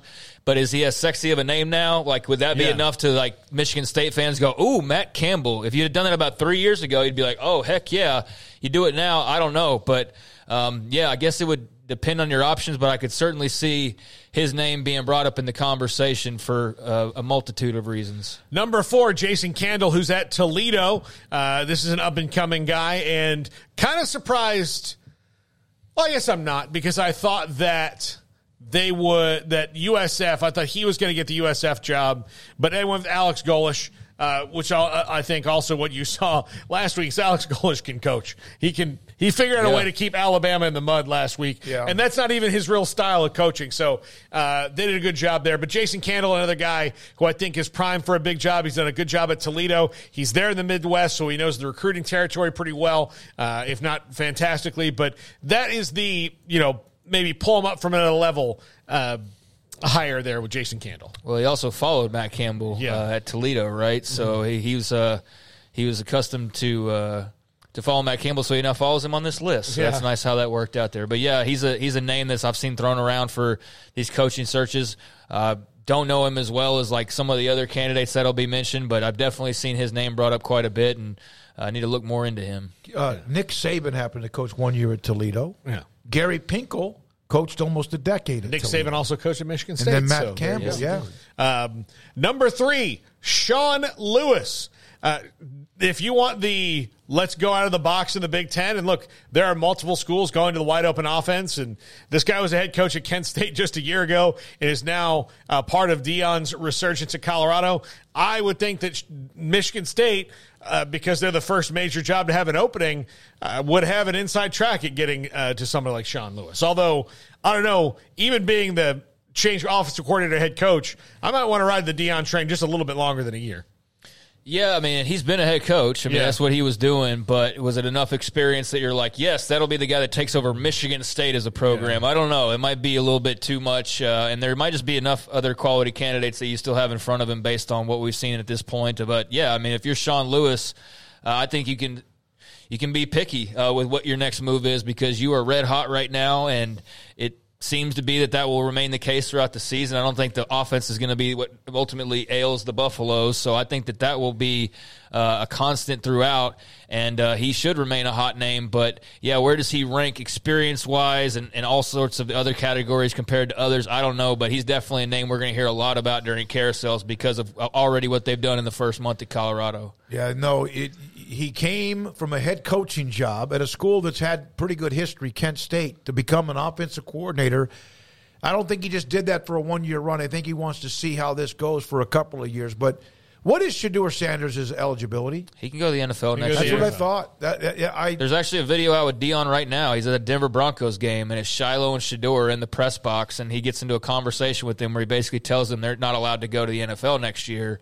And I forget what the gist of it was. I think it was because of I don't know. I forget what the exact reasoning was. It was like a jokey thing, but the look on their faces was like, "What do you mean?" Because he's like power ranking his kids, which is very funny. It's been out there. And Shedeur, after those 2 games, was 5th. And I think Rich Eisen asked him. He's like, look, he just had the best game. He threw for 500 yards in this game, and he's 5th. And he's like, yeah, because he might up and leave me next year and go to the NFL. So that's why Shedeur is 5th, in spite of being the second. Hey, Shiloh jumped up a couple of notches with that pick. They don't win that game without Shiloh the other night. Shiloh made a couple of huge plays at the right time to keep them, in a position to be able to make that game what it was. Yeah, without Shiloh, Shedeur doesn't have the big, send-off there at the end, but Sean Lewis is a red-hot name we're going to hear tons more about, but there was a cool little bit. I forget the exact context, but he was basically telling them, like, you're not going anywhere. Yeah. And, we'll see, because they had a, are you kidding me, look on their face. So that'll be an interesting decision coming up here in a few months. Yeah. Number 2, Jonathan Smith. Look, he's at his alma mater, and they're doing great right now. Oregon State and Washington State might wind up being one of the best games of the week in the Left Behind Bowl. Yep. And look, I could have put Jake Dykert on this list in the same spot just the same way, because these are guys that now, depending on what happens with Oregon State and how much money they're going to have available to pump through the program in the next couple of years. Look, I don't think any of these no coaches really want to leave a place that they like. Sometimes you get kind of tempted into doing it. But Jonathan Smith's at an alma mater. He's got them going better than they have in a long, long time, and consistently better.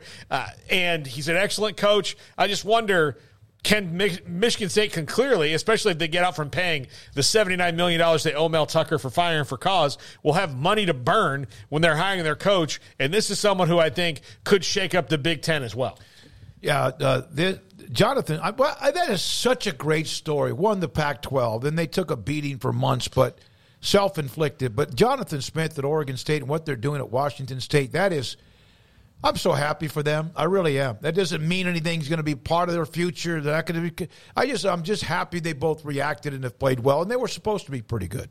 Yeah, I'm happy for them too. I just hope that they keep it up, and I think that there's every reason to believe that they can. But I think he's an underrated guy in the grand scheme of things. I don't know, though, how much the conversation generally brings him up, but I do think that just in passing, when I see, he's mentioned occasionally, in certain ways, but still probably not enough for what they've done at Oregon State.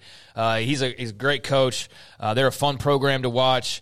And I'm super excited about what they've got the rest of the way, because I think they're going to keep making a lot of noise. And I don't know, how he stacks up in, Michigan State interest, his interest in them or their interest and vice versa. But I think any coaching job that comes up where, in theory, he could see a step up, his name deserves to be brought up by or at least looked into by just about everybody, because I think he's the real deal. If you have an opening in college football and you don't at least figure out whether or not he's interested or could there be interest, and you're not doing your job. Yeah, absolutely. At number 1, Mike Elko. Look, this is maybe too perfect of a fit in that you look at the way that Michigan State really likes to hire coaches, defensive guys that like to play that hard-nosed football. Well, that's what Mike Elko is. Now, that's a little old school Big Ten. They're about to have, they're about to have 18 teams coming in here, and all of the teams that they have coming in are not going to run that same kind of old school Big Ten thing. So that the only thing that would dissuade me from hiring a Mike Elko is if, I want to maybe go the Jonathan Smith, Sean Lewis route when it comes to that style of football. But, look, there's been no more Big Ten-ish type coach in the last, especially old school Big Ten, that's popped up that could fit more than Mike Elko and what he's doing at Duke the last couple of years. UT Parking, with USC and UCLA joining the crowded Big Ten, why is Michigan State a job that makes it even attractive? Other than money, I don't see the appeal. And, of course, I didn't read the last part. I responded with money. But then if you win there, then your options open up even further of what you can do, and yet again, more money. But UT Parking, good point. Yeah, look, they're not the, if you go through the top 10 programs that have been consistently successful, they've always been good. They've had a couple of really good years. They've never been great. Michigan has, Ohio State has, Penn State has. And then you've got programs coming in like USC that have, and Washington, who have had great seasons and won national titles. So, yeah, and the new Big Ten, it's going to be one of those ones in the middle of the pack as far as prestige goes. But you're still going to be in the Big Ten. University's going to have a ton of resources. And if you have the right guy, then the middle of the pack probably doesn't seem like it did a long time ago. It's daunting, but I'm not just caving to UCLA. Yeah. Like, they're just going to automatically be better than me. I didn't even include them. I'm not even including you. I'm just saying in general. I don't think that you just automatically put them in the middle of the pack just de facto. Right now, based on what we've seen, sure, but I don't think that they're just necessarily right away behind all of the new entrants coming out of the Pac-12. I can see where you see that, but I don't know. Nick Saban thought it was a good enough job back in the day. Plenty of other coaches have had success there, and I realize it's not Ohio State or Michigan or whatever, but I don't know. I still think it's a top 30 to 40 job. Maybe there's NIL things or stuff like that puts it in a different category, and maybe I'm overrating it a little bit, but I don't know. I still think, it's in the Big Ten.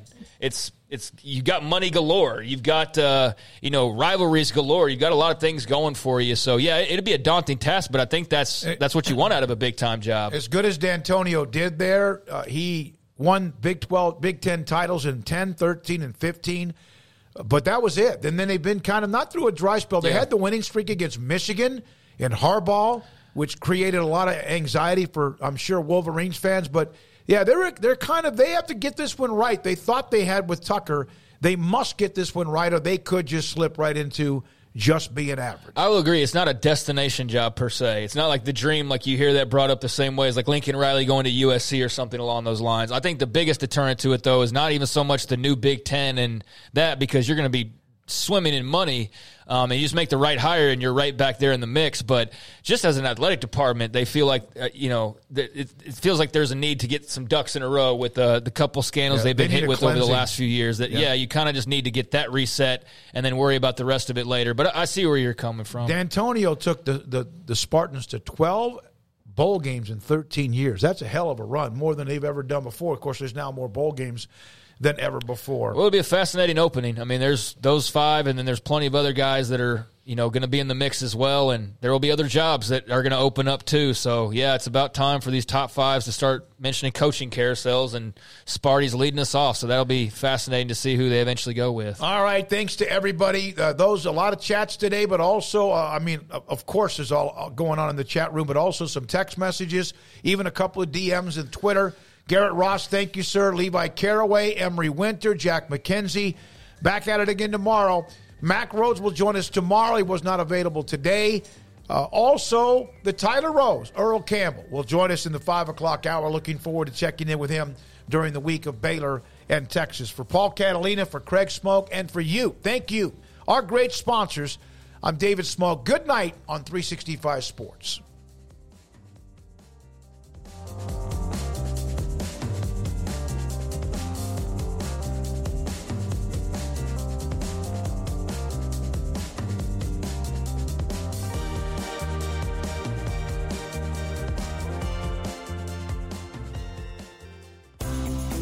Ideal MRI is a small family business right here in Central Texas. We're open to support you while lowering the